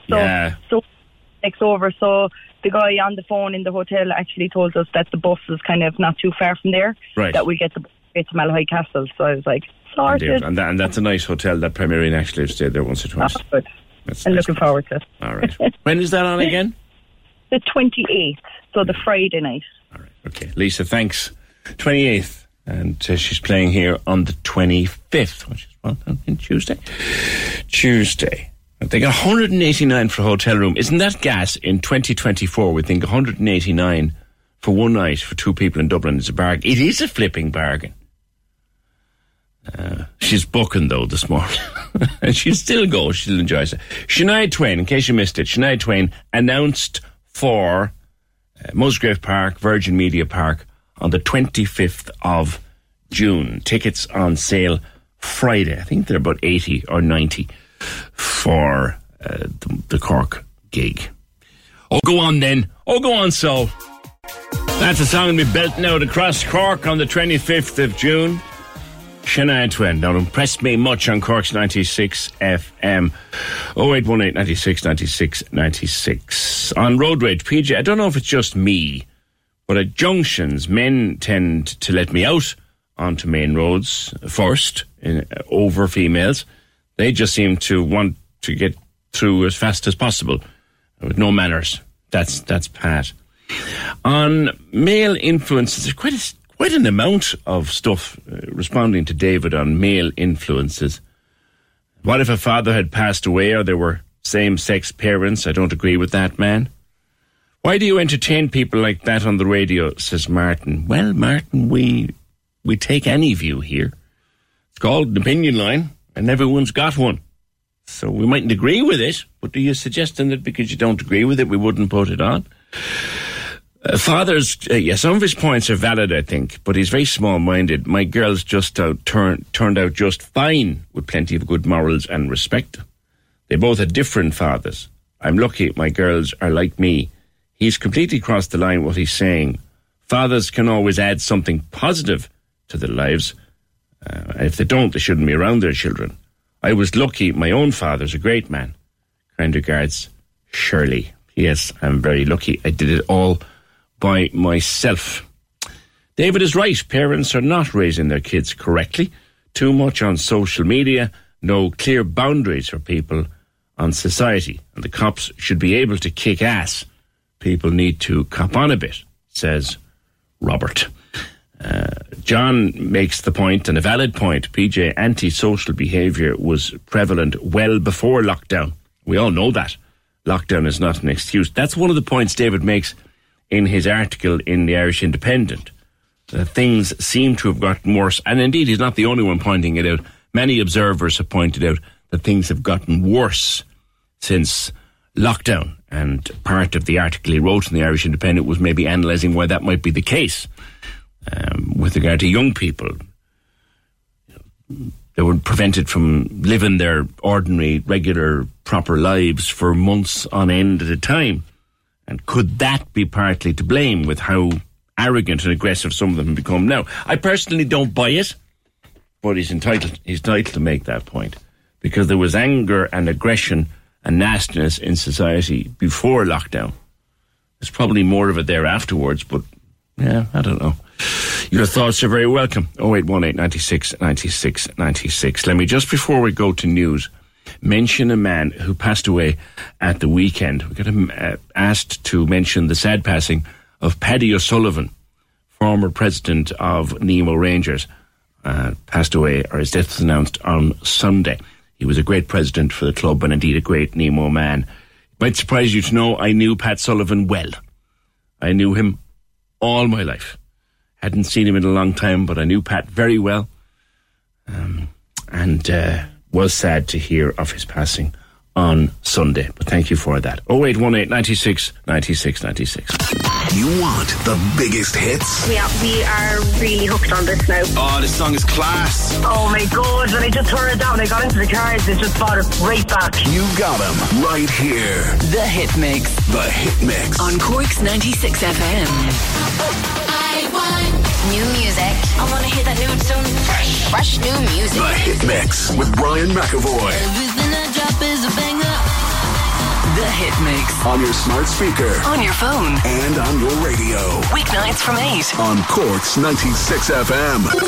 The lines are live. Hello. Join the conversation.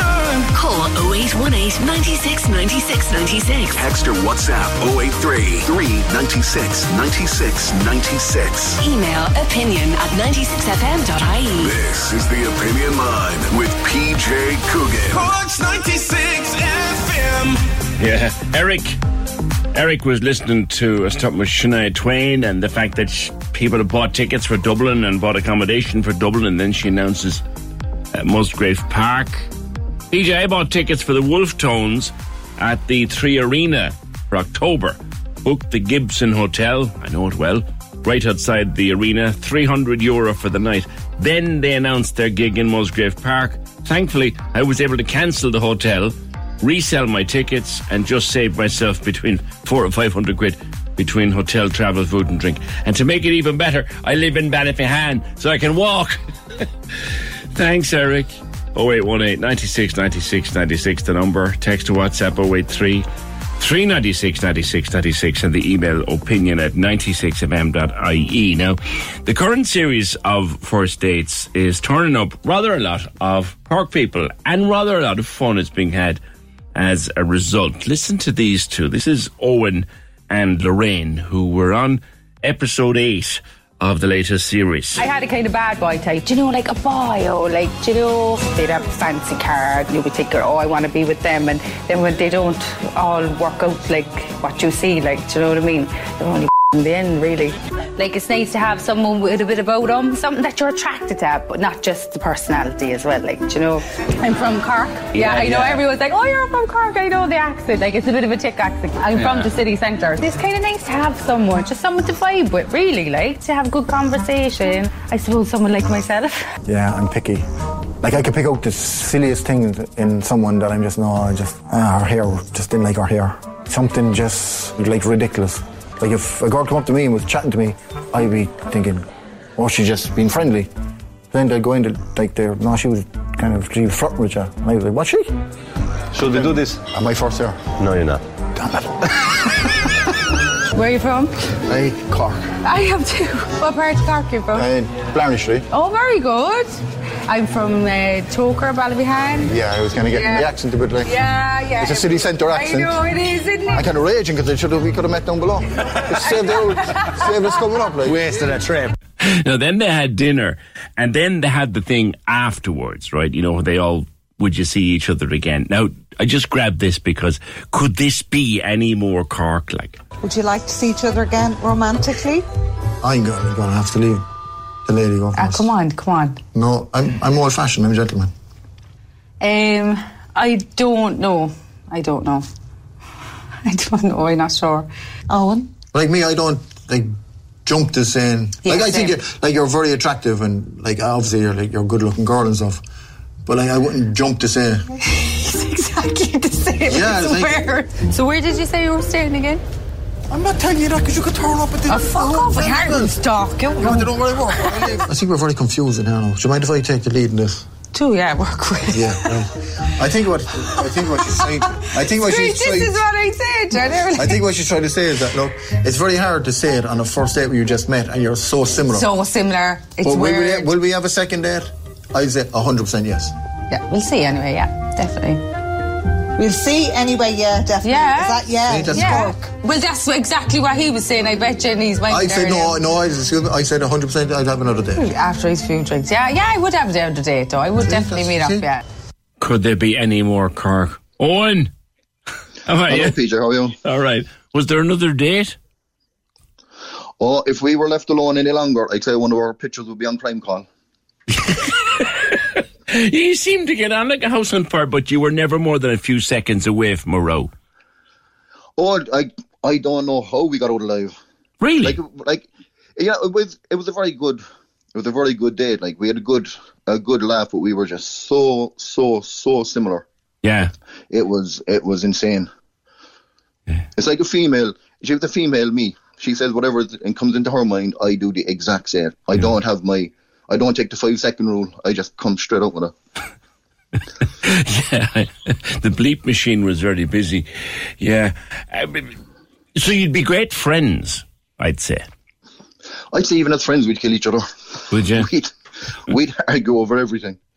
But in a positive way, if you can understand. Like, it's kind of hard to kind of see how it comes across. But we actually had a great laugh through the whole date. Yeah. It looked well, it was funny. I mean, I kind of watch first dates only when there's someone in it from Cork, and you were funny. And I said you were pure Cork, like pure Cork. That's why I grabbed the bit at the end. So, is there a possibility, like, of seeing each other again? No, I'm staying well away from Toker. Hey, you're talking to a Toker boy here now. I know that it's just safe for me to stay up on my side of the river here, I'd say, for a year or so anyway. Come here, did I read you were spotted at the rugby match over the weekend? Oh, stop. I went up to the Welsh game, and I was in the train station, in the restaurant, walking up to my seats. All it was just people just shouting across first dates, and go away. I was just kind of, I actually didn't realise how kind of far-reaching the show goes and who actually watches it. Like, I was getting clips from friends of mine in Los Angeles. Really? And people in Canada. Oh, I woke up to videos and clips, and I was just kind of going, oh my God, because I didn't realise how far-reaching it was. When was it filmed, Dawn? August. So... Yeah. And had you any idea at the time, like, just how wide, because you wouldn't, the last thing I would, it's the last subject I'd ever have expected to come up on the terraces at a flipping rugby match. Absolutely. My friend was, he was just kind of going, I actually cannot believe the amount of people that actually watched the show. And it's a little bit surreal. I was very kind of, I won't say overwhelmed, because all the comments I was getting from people were all, like, they were all kind of like, you were funny, like, we really enjoyed you, and, you know, like, are you going to meet up again? You know, everything was very positive. Yeah. But it was kind of overwhelming on the time, all right. Especially the one in the stadium. That kind of really threw me off. What, did someone say in the stadium? Yeah, they shouted across as I was going up to my seat, like a few people. We saw you on first dates and all that, and and I was kind of going, oh my God, get me up to my seat quick. Would you do it again? Would I do it again? Look, it's a long kind of a process. Would I go on the show again? I probably would. Because it was very enjoyable. As I said, the crew, everything up there, all the staff, like, they make you feel very comfortable, very, what would I say, very welcoming. Like, we only see an hour of it. How long is the evening? The date lasted about an hour and a half. Right, okay. But then you're doing filming beforehand, and then you're doing filming after. Yeah. So I'd say the whole thing is probably 3 hours. Right. You were saying there was something that you didn't like?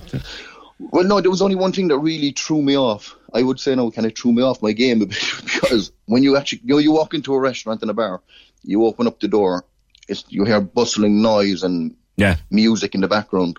When you open up the door, it's just silence. No, yeah.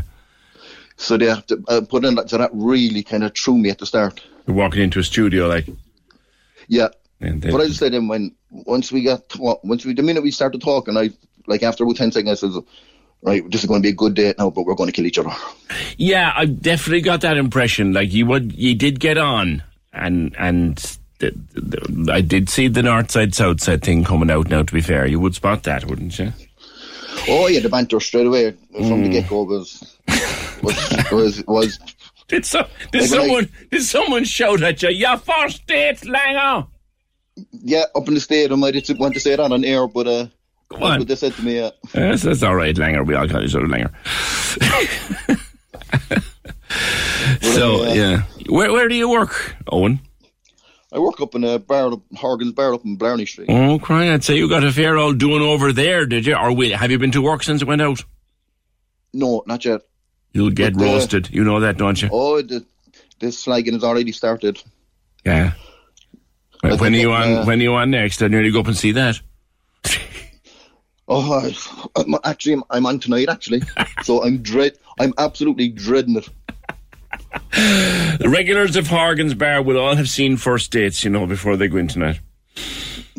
Oh, I should they're all have seen. The bar was full watching it. As I said, I didn't know what I was signing myself up for, but you know what?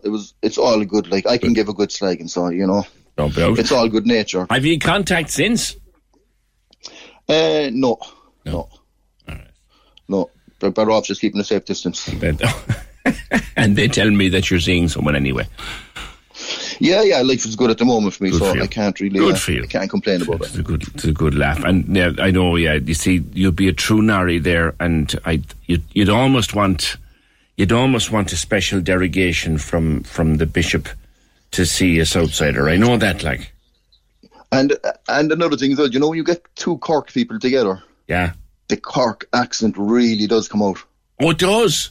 Oh, God. I was laughing at that. I was absolutely laughing because it was like, actually, there was one point I thought, had they even forgotten the camera was there and they were just getting stuck into the conversation? But you would actually forget that you're actually being filmed. Like, I did not remember me asking her, do you ever get tired from all the talking? And when I saw that played back, I nearly fell off the chair. Yeah. Because the theme of the show that night was Opposites Attract, but you were almost the same. We were almost the same, yeah. We were just kind of hopping off each other. Yeah, but as I said, it was all good fun. Good. All right. Nobody died anyway. Yes. Yeah, we haven't been through Horgan's Bar yet. Listen, good luck, Owen. Good luck for the future. And he's working tonight in Horgan's Bar in Blarney Street. I'd say the slagging will be only something desperate. Owen from First Dates Ireland and Lorraine. I'd love to talk to Lorraine if she'd like to talk to me. They don't see each other anymore. They're not in contact anymore. It was filmed last August, but it was fun. 0818 96 96 96. That's so funny that he goes to the rugby on Sunday or on Saturday and someone goes, your first dates, Langer! 0818 96 96 96. Whether you're dishing out fresh coffee, donating all that loose change, or donning your team's colours, you're doing it for a great cause. I'll be there for you. The Cork's 96 FM Giving for Living Radiothon returns May 23rd to 25th to raise funds for Cork Cancer Services. Go to 96fm.ie for more on how you can host a coffee break, fill a change collector box, or support Team Radiothon on Jersey Day. And we'd love you to plan your own fun way to fundraise. So get started now. The Giving for Living Radiothon, supporting Cork Cancer Services, May 23rd to 25th. Yeah, I'll be there for you. Only on Cork's 96 FM. Into serious bucks now. Serious money. All right. The word coming up before we finish. Just your name, please. 083 396 96 96. Now, Miss World is on at the moment and it runs for a few weeks, and Miss World will be crowned in a couple of weeks in March. Our entrant is Ivana McMahon. Student, a former UCC student. We've talked before, I know we have, but Ivana, it's a while, if I remember correctly, it's a while since you were crowned Miss Ireland. Good morning. Good morning. You're absolutely right. So I was actually chosen in August of 2022, and typically you'd head to Miss World a few months after that, but there was a few delays with this edition of Miss World, but I'm so delighted that I finally am here in India and at the 71st Miss World now. You're already in India. What part of India is it taking place? So at the moment we're in Delhi. So we're in Delhi for the first week. And then for the second 2 weeks, we're going to be moving to Mumbai. And that's where the final is going to be happening on the 9th of March. India, been there a couple of times. Exciting place, isn't it? Absolutely. And, it's my first time here, so I'm mesmerised by everything. It's so beautiful, so colourful. The people are so friendly. We're really, really are being immersed into their culture. I've had amazing food every evening, so I'm absolutely thrilled that it is taking place in India this year. I was just going to say that the food alone is what makes me jealous of the fact that you're there. Remind us again, you're a doctor, aren't you? I am indeed. So I actually attended UCC, University College Cork, and I graduated back in 2020. So I was working then down in Cork for just under a year, and then I moved over to Kerry. Okay, we'll forgive you the move to Kerry. You did South Africa as well in between. What areas of medicine are you particularly interested in? So I'm actually on the GP scheme, so to be a family doctor. Oh, really? I am indeed. So I finished my first year now, so I'll have another 3 years of training to go. I just really like the community aspect of it. I think hospital medicine is great, and you do have that team with your fellow colleagues in the hospital, but I love when you're working in a GP practice, you're able to see such a wide range of different patients and different people, and you build up good relationship with them. It is a specialty in itself, isn't it, Ivana? You do what, 4 years? It is. You do, yeah. You do 4 years on top of your qualification that you receive after attending college, and you have additional exams and everything to do in those 4 years. So it is absolutely a specialty in itself. But no, I think a really enjoyable one, and I'm glad that I've chosen that specialty. You get to work, although, while you're studying, don't you? Absolutely, you do, yeah. So you're still working, but you're kind of a training doctor, so you're working and training at the same time. Yeah. Crikey, what would happen if you brought the Miss World crown back to the doctor's surgery? Where in Kerry are you? Fingers crossed I will be. So I was in Tree General Hospital, and then I'm going to be moving into Bantry when I come back now from India. You're back to Cork? I'll be back in Cork then to Bantry after I come home from India. There'll be a long queue outside that surgery in Bantry. So what's the process? You're there for a week or two? So we're actually here for 3 weeks. So there's a lot that goes into it. I think sometimes people mightn't realise there's different aspects of the competition. So you have kind of public speaking and a head-to-head challenge. You have a sports challenge, which we just had today, which was great fun. You have a talent. So I flew the harp over to India, would you believe? No, I was going to come to that. I'll come to that in a second, the electric harp. But stop for a second on the sport. What sport did you do? So today we had the qualifier. So we actually did a bleep test. Now, I always say I'm more of a musician than a sportswoman.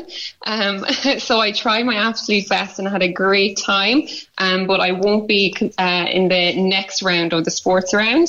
Come back to the harp, because it was when Fergal reminded me that I'd spoken to you before and that I was particularly taken by the fact that you play the electric harp. Like, this is not something even like a guitar or a tin whistle or a flute that you can, this is a big yoke. I think it weighed 30 kg at the airport, so definitely a heavy load for everyone that was loading the plane for us heading over here. But I said I absolutely had to bring it. I really wanted to bring, a piece of Ireland, a piece of Irish music over with me when I had the opportunity to perform here. When did you take the harp up?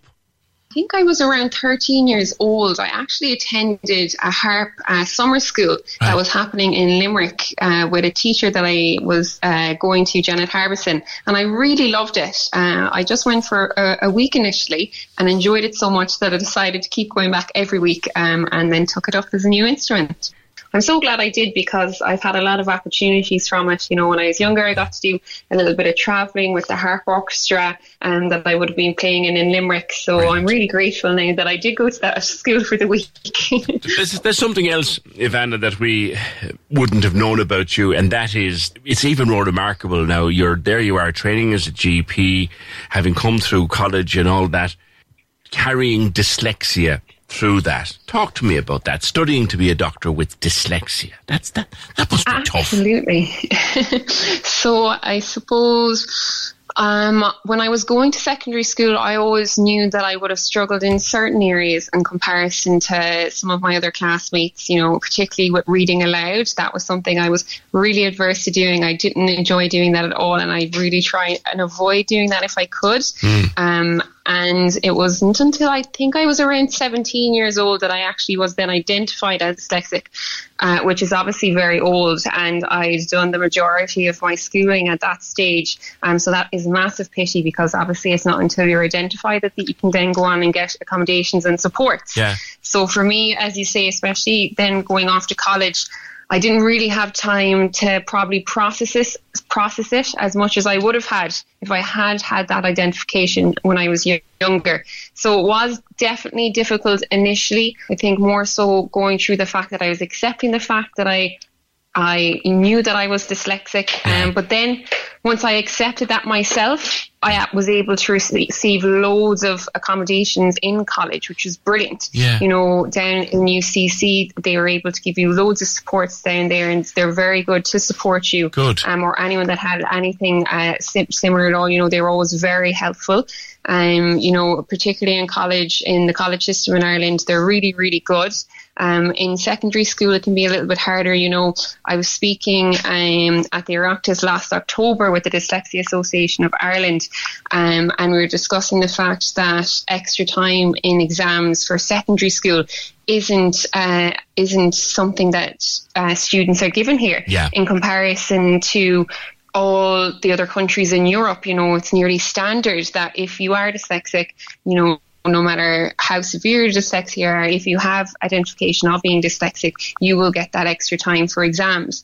And, you know, here, if you go then on to college, you do get that extra time, but you mightn't get it at secondary school, so it doesn't really add up or doesn't make sense. You know, the same accommodations and the same support should be there for everyone. And I know myself that when I did go to college and I had that bit of extra time, it made a huge difference, and it levels the playing field for me with my other classmates, you know. So I think it's something really important to bring awareness to and discuss. I can hear the passion in your voice when you talk about it. Wouldn't it be wonderful if we had a Miss World campaigning on behalf of dyslexia, or for better services for dyslexia? So when will we know? What's the selection process? You're narrowed down to a smaller group, aren't you?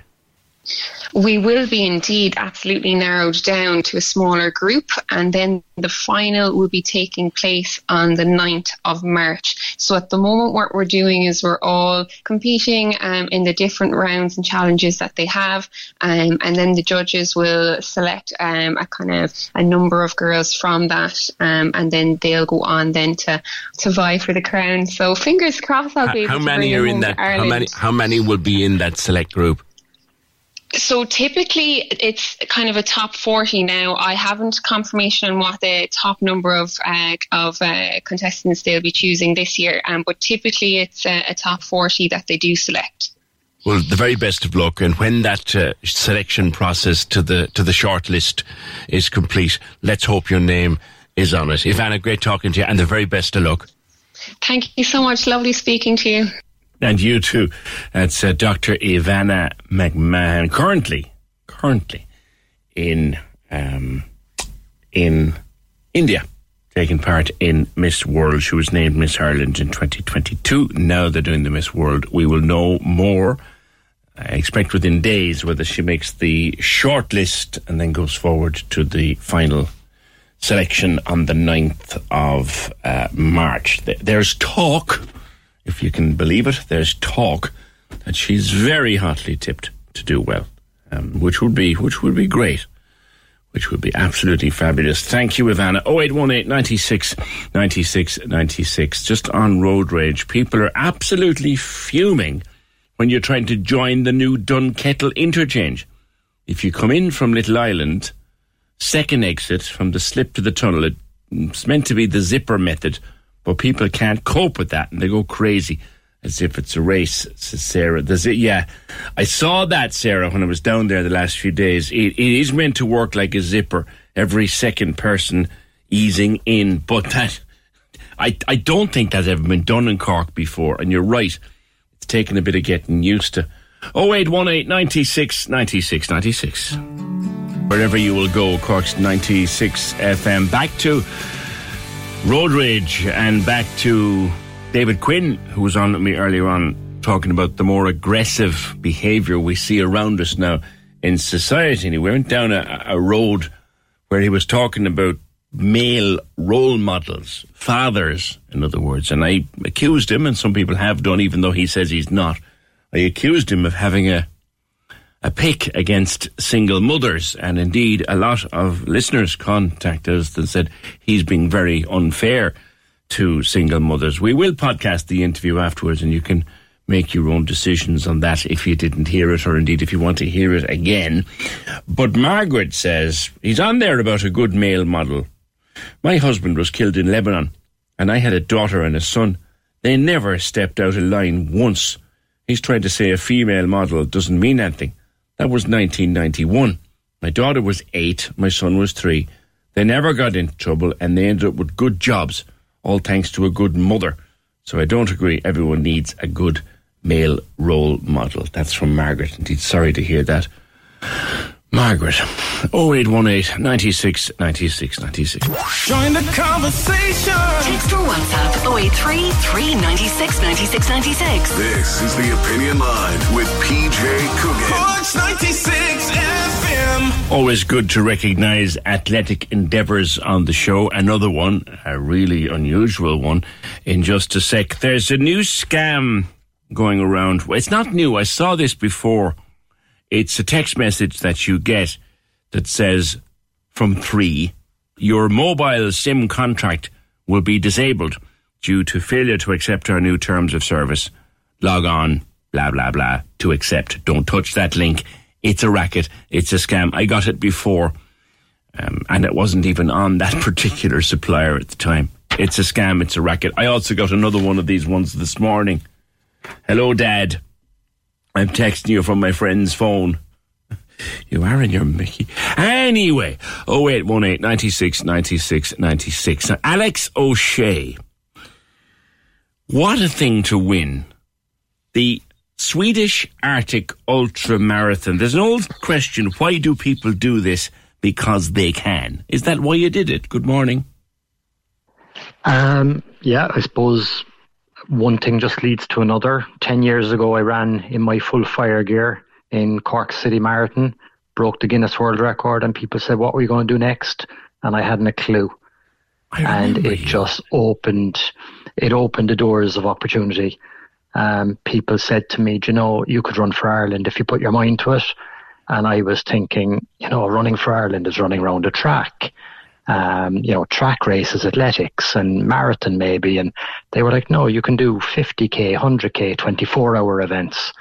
And I've been very fortunate. I've gone on to represent Ireland 5 times between 100k and 24-hour. I've ran in Russia. I've ran one of the hardest races in the world in Greece. And now I've gone to the Arctic. I remember you doing that one in the marathon. And now that I know who I have, I remember it, full fire gear on a June day. Which is harder, full fire gear or a June day, or what you've just been through? Well, I suppose the fire gear was harder at the time because it was going from nothing to an absolute huge step up. Like for me going to the Arctic, I knew how to run. I've ran a lot of long distance events. I've been able to push my body. So I suppose I went mentally prepared. I'd never been in that environment before, so there was a lot of new things, but I knew I was very capable of dealing with them. Yeah. It's 5 days, and the temperatures are getting down they got down in January to minus 40.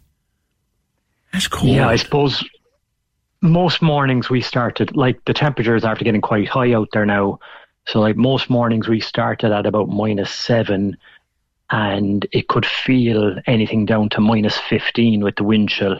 Right. And then different days brought different experiences. Like we had days where we ran across frozen lakes and in around a bit of forestry. We had a mountain day where we went over a mountain. I suppose one thing very funny was we were told in the race briefing that they employ some of the local indigenous people, the Sami, to help out. And they're part of the safety network along the course for us.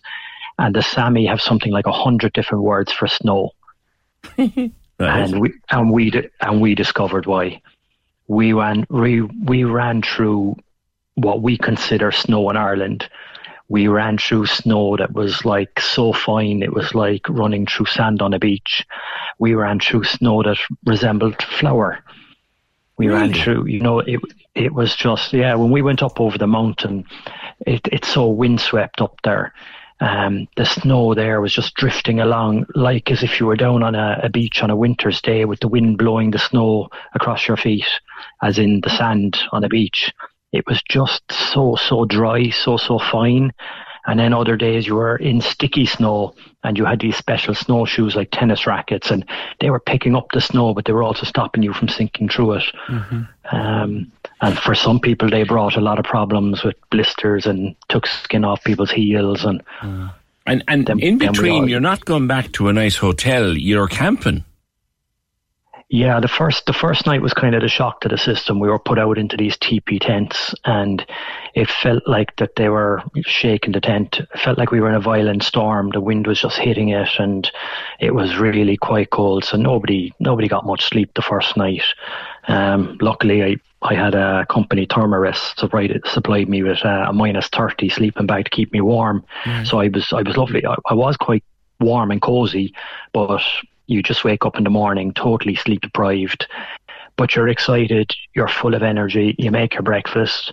Your breakfast it's like making a cup of soup. You just add boiling water into your porridge or into your meals. They're kind of like space age meals. And you're trying to balance your calories, knowing that you can't possibly get enough calories in.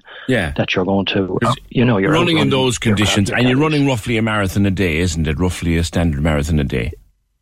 Yeah, it balanced out at a marathon a day. The last day was quite short, and then we had one day where we did a marathon and a half. You need a lot of calories in the system for that. And being cold and trying to keep your body warm, that burns calories in itself. So how do you keep your nutrition up? Well, like for me, because I'd done so many long races, I was kind of working off 3,500 calories a day.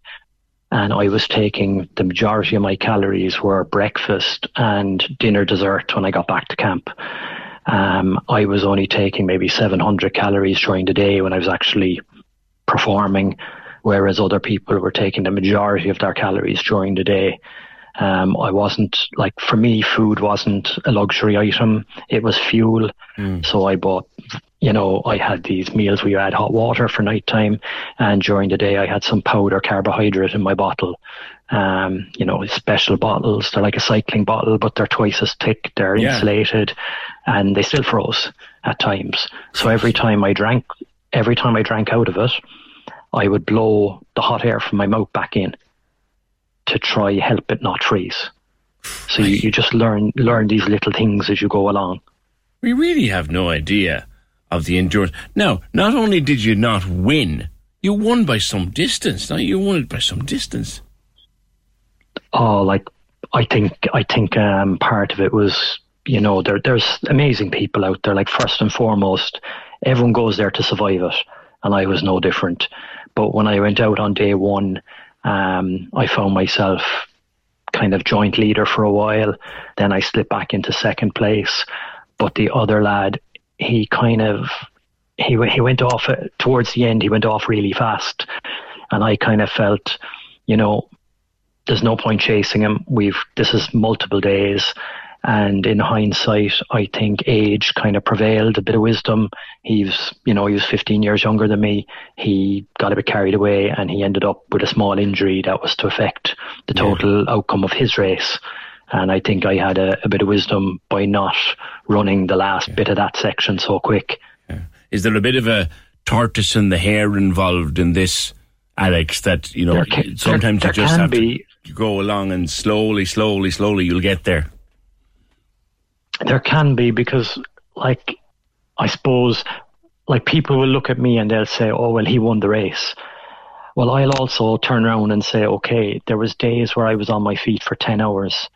There was days that other people were on their feet for nearly 20. You know, there's more than one story that comes from these events.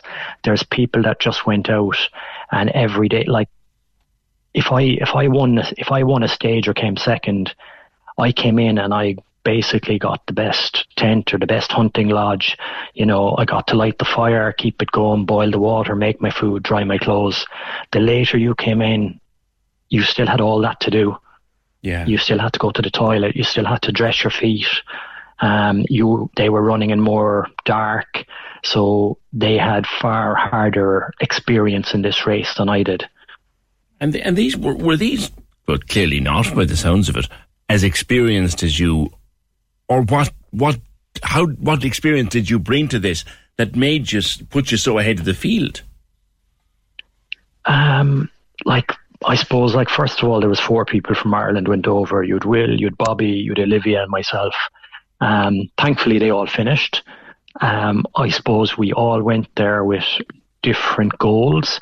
If you had asked me beforehand, are you going out to win? I would have said no. I was going out to push myself. Yeah. If that put me in a position where I was going to be a contender, I would view things a little bit differently. After day 2, I was really fortunate that I had a 2-hour lead. And when I went into the long day, the 65k, I was a few kilometres into the race. I looked over my shoulder and James from the UK was there, and I just dropped back, and me and James ran the whole long day side by side, having a chat. And that would have been an experience that I would have lost if I had raced him that day so hard. You know, you don't get to see as much when you're concentrating on racing. So, like Cork City Marathon, I tell everyone, the fun isn't up the front. The winner lifts the trophy, but the fun is in the middle and the back. Yeah. Like, you run with the pacers in the middle of Cork City Marathon, the chat they'll have with you and the crack they'll have with you, this is the same.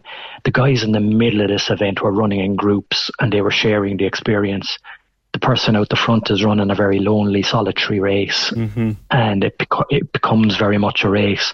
So I got really fortunate that when I did the mountain section, I really worked really, really hard, and by the end of that day, I was 2 hours clear of the field. So the next day, I was able to run with someone and share the experience, which was absolutely brilliant. And it's an overall timed event, isn't it?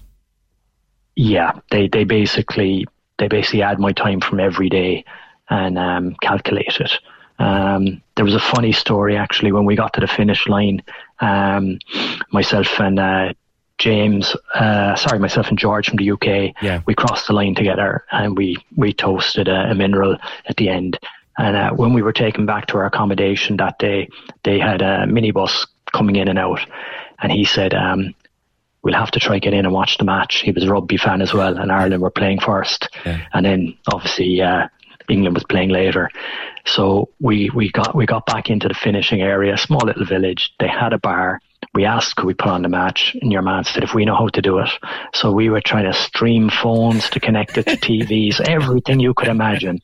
And we couldn't possibly get it working. So in the end, you had an Irishman, an Englishman, sitting in a bar in the Arctic Circle with the Englishman's dad FaceTimed us with his phone pointing at a telly in the UK. And every time something would happen, I would message my son and I would say, what happened? Why did he get sent off? And he'd be messaging me back, oh, Dad, the ref warned him 3 times. He didn't step back. So, it was just, one of these funny little moments. Brilliant, absolutely. So you've an English fella and an Irish fella sitting in a bar in the middle of nowhere, trying to watch Wales. Ireland versus Wales. By remote control, effectively. An Englishman sending us the feed from England.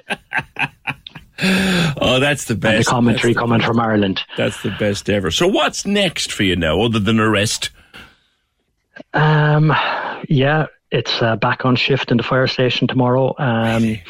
And I'll be looking definitely at doing something cold again. I've got a brother that does a bit of rowing, and in the back of his head he'd love to get one of those rowboats and specialised rowboats and do one of those big rowing events where you row across one of the oceans.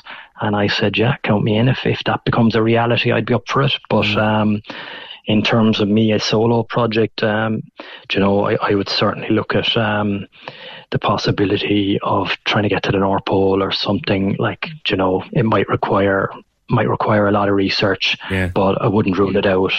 Is that the maddest organised race in the world, though, the one you've just done, or is there another one that you say, okay, I'm going to give this a lash now? Yeah, there is like the one I did, like they call it a race, yet I suppose you could describe it as a cross between a race and an expedition, because you don't just race, you have to live it and you have to prepare your food. But yes, you are in a very safe environment. Like they tell you that it's, the safest cold race in the world, that they can get you anywhere on the course within 30 minutes. They have water stations every 10 kilometres, and they have fully trained doctors on the course. One of the doctors had trained in CUH. Oh, very good. Yeah, she's actually an English lady, but she had trained here in CUH. The world is only a village, my man. It's only a village. Oh, completely. So I met athletes from all over the world and we were all sitting at the table on the last night. We had a dinner together. And for some of us, that's when we only really got to talk to each other, because like the top 3 athletes go into one hut, the next 3 or 4 go into another hut. So the people in the middle of the pack never actually spoke to the guys up the front and down the back, because we came in at different times. We were in bed. We were, so it was only at the very start and the very end you see everyone. Wow. And we all have that question: what are we doing next? Yeah. And everyone is thinking. So I suppose it's to have a few days, build the body back up. Like at the moment, a lot of people are coming home with blisters and are you all cut and bruised and blistered or what? I'll have to go on Amazon when I get off the call and order 2 toenails, I'd say. But other than that, I'm good. You're a tough man. And when are you back on shift at the fire brigade? Tomorrow. Tomorrow. Yeah. You're actually back in Cork now, are you? Yeah. I'm living in West Cork. All right. Well, so I have to go get a haircut and a shave today, because the beard doesn't go down well in the fire station. Well, good luck with that. It was well needed. All right. Listen, good luck with that, and congratulations on the win. And I love the way you just talk it through as if it was the most normal thing in the world. Well, I suppose, like there's times when you feel it is, and there's times that you recall things as if you're looking through someone else's eyes watching it. All right. It's a bit strange. Okay, well, congratulations to you once again. Yeah. And I just want to give a big shout out as well to Will, Bobby, and Olivia, the rest of the Irish team. They did an amazing job. They got to complete their goal. They got to the finish, and thanks to my wife Audrey and the kids for supporting me from home. All right, and Alex O'Shea, Cork firefighter and winner, not just take part in, winner of the Swedish Arctic Ultra Marathon. Thank you, sir. Well done. 0818 96 96 96. We'll see can we give away some money. The word is your chance to win free money on Cork's 96 FM. Right, now this one's been going for a while. Going for a few days now. And it's mounting up every couple of hours. I met the coolest dog. The dog's name is... My mother didn't get a look in for the entire hour. Let's catch up, Lorraine.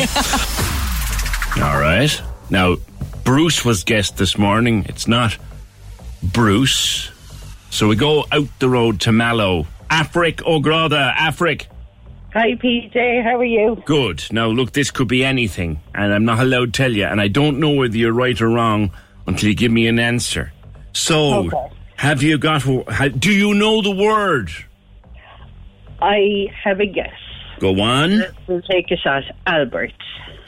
You're saying Albert. Yes. Let's see what the machine says. Nah. Unfortunately not Albert. That's okay. Thanks anyway, PJ. Cheers, Afric. That's African Mallow not winning €3,250, which means Simon has $3,500 to give away this afternoon. That's it from us. Programme edited by Emer O'Hay, produced and researched by Fergal Barry. All you podcasts up ASAP. And we'll talk to you tomorrow just after 9. Question 10. What Irish comedy show had a character wearing an I Shot JR t-shirt? Was it Father Ted? You said Father Ted and you're not certain on it, and your gut was right when you gave the answer because you just won €2,000!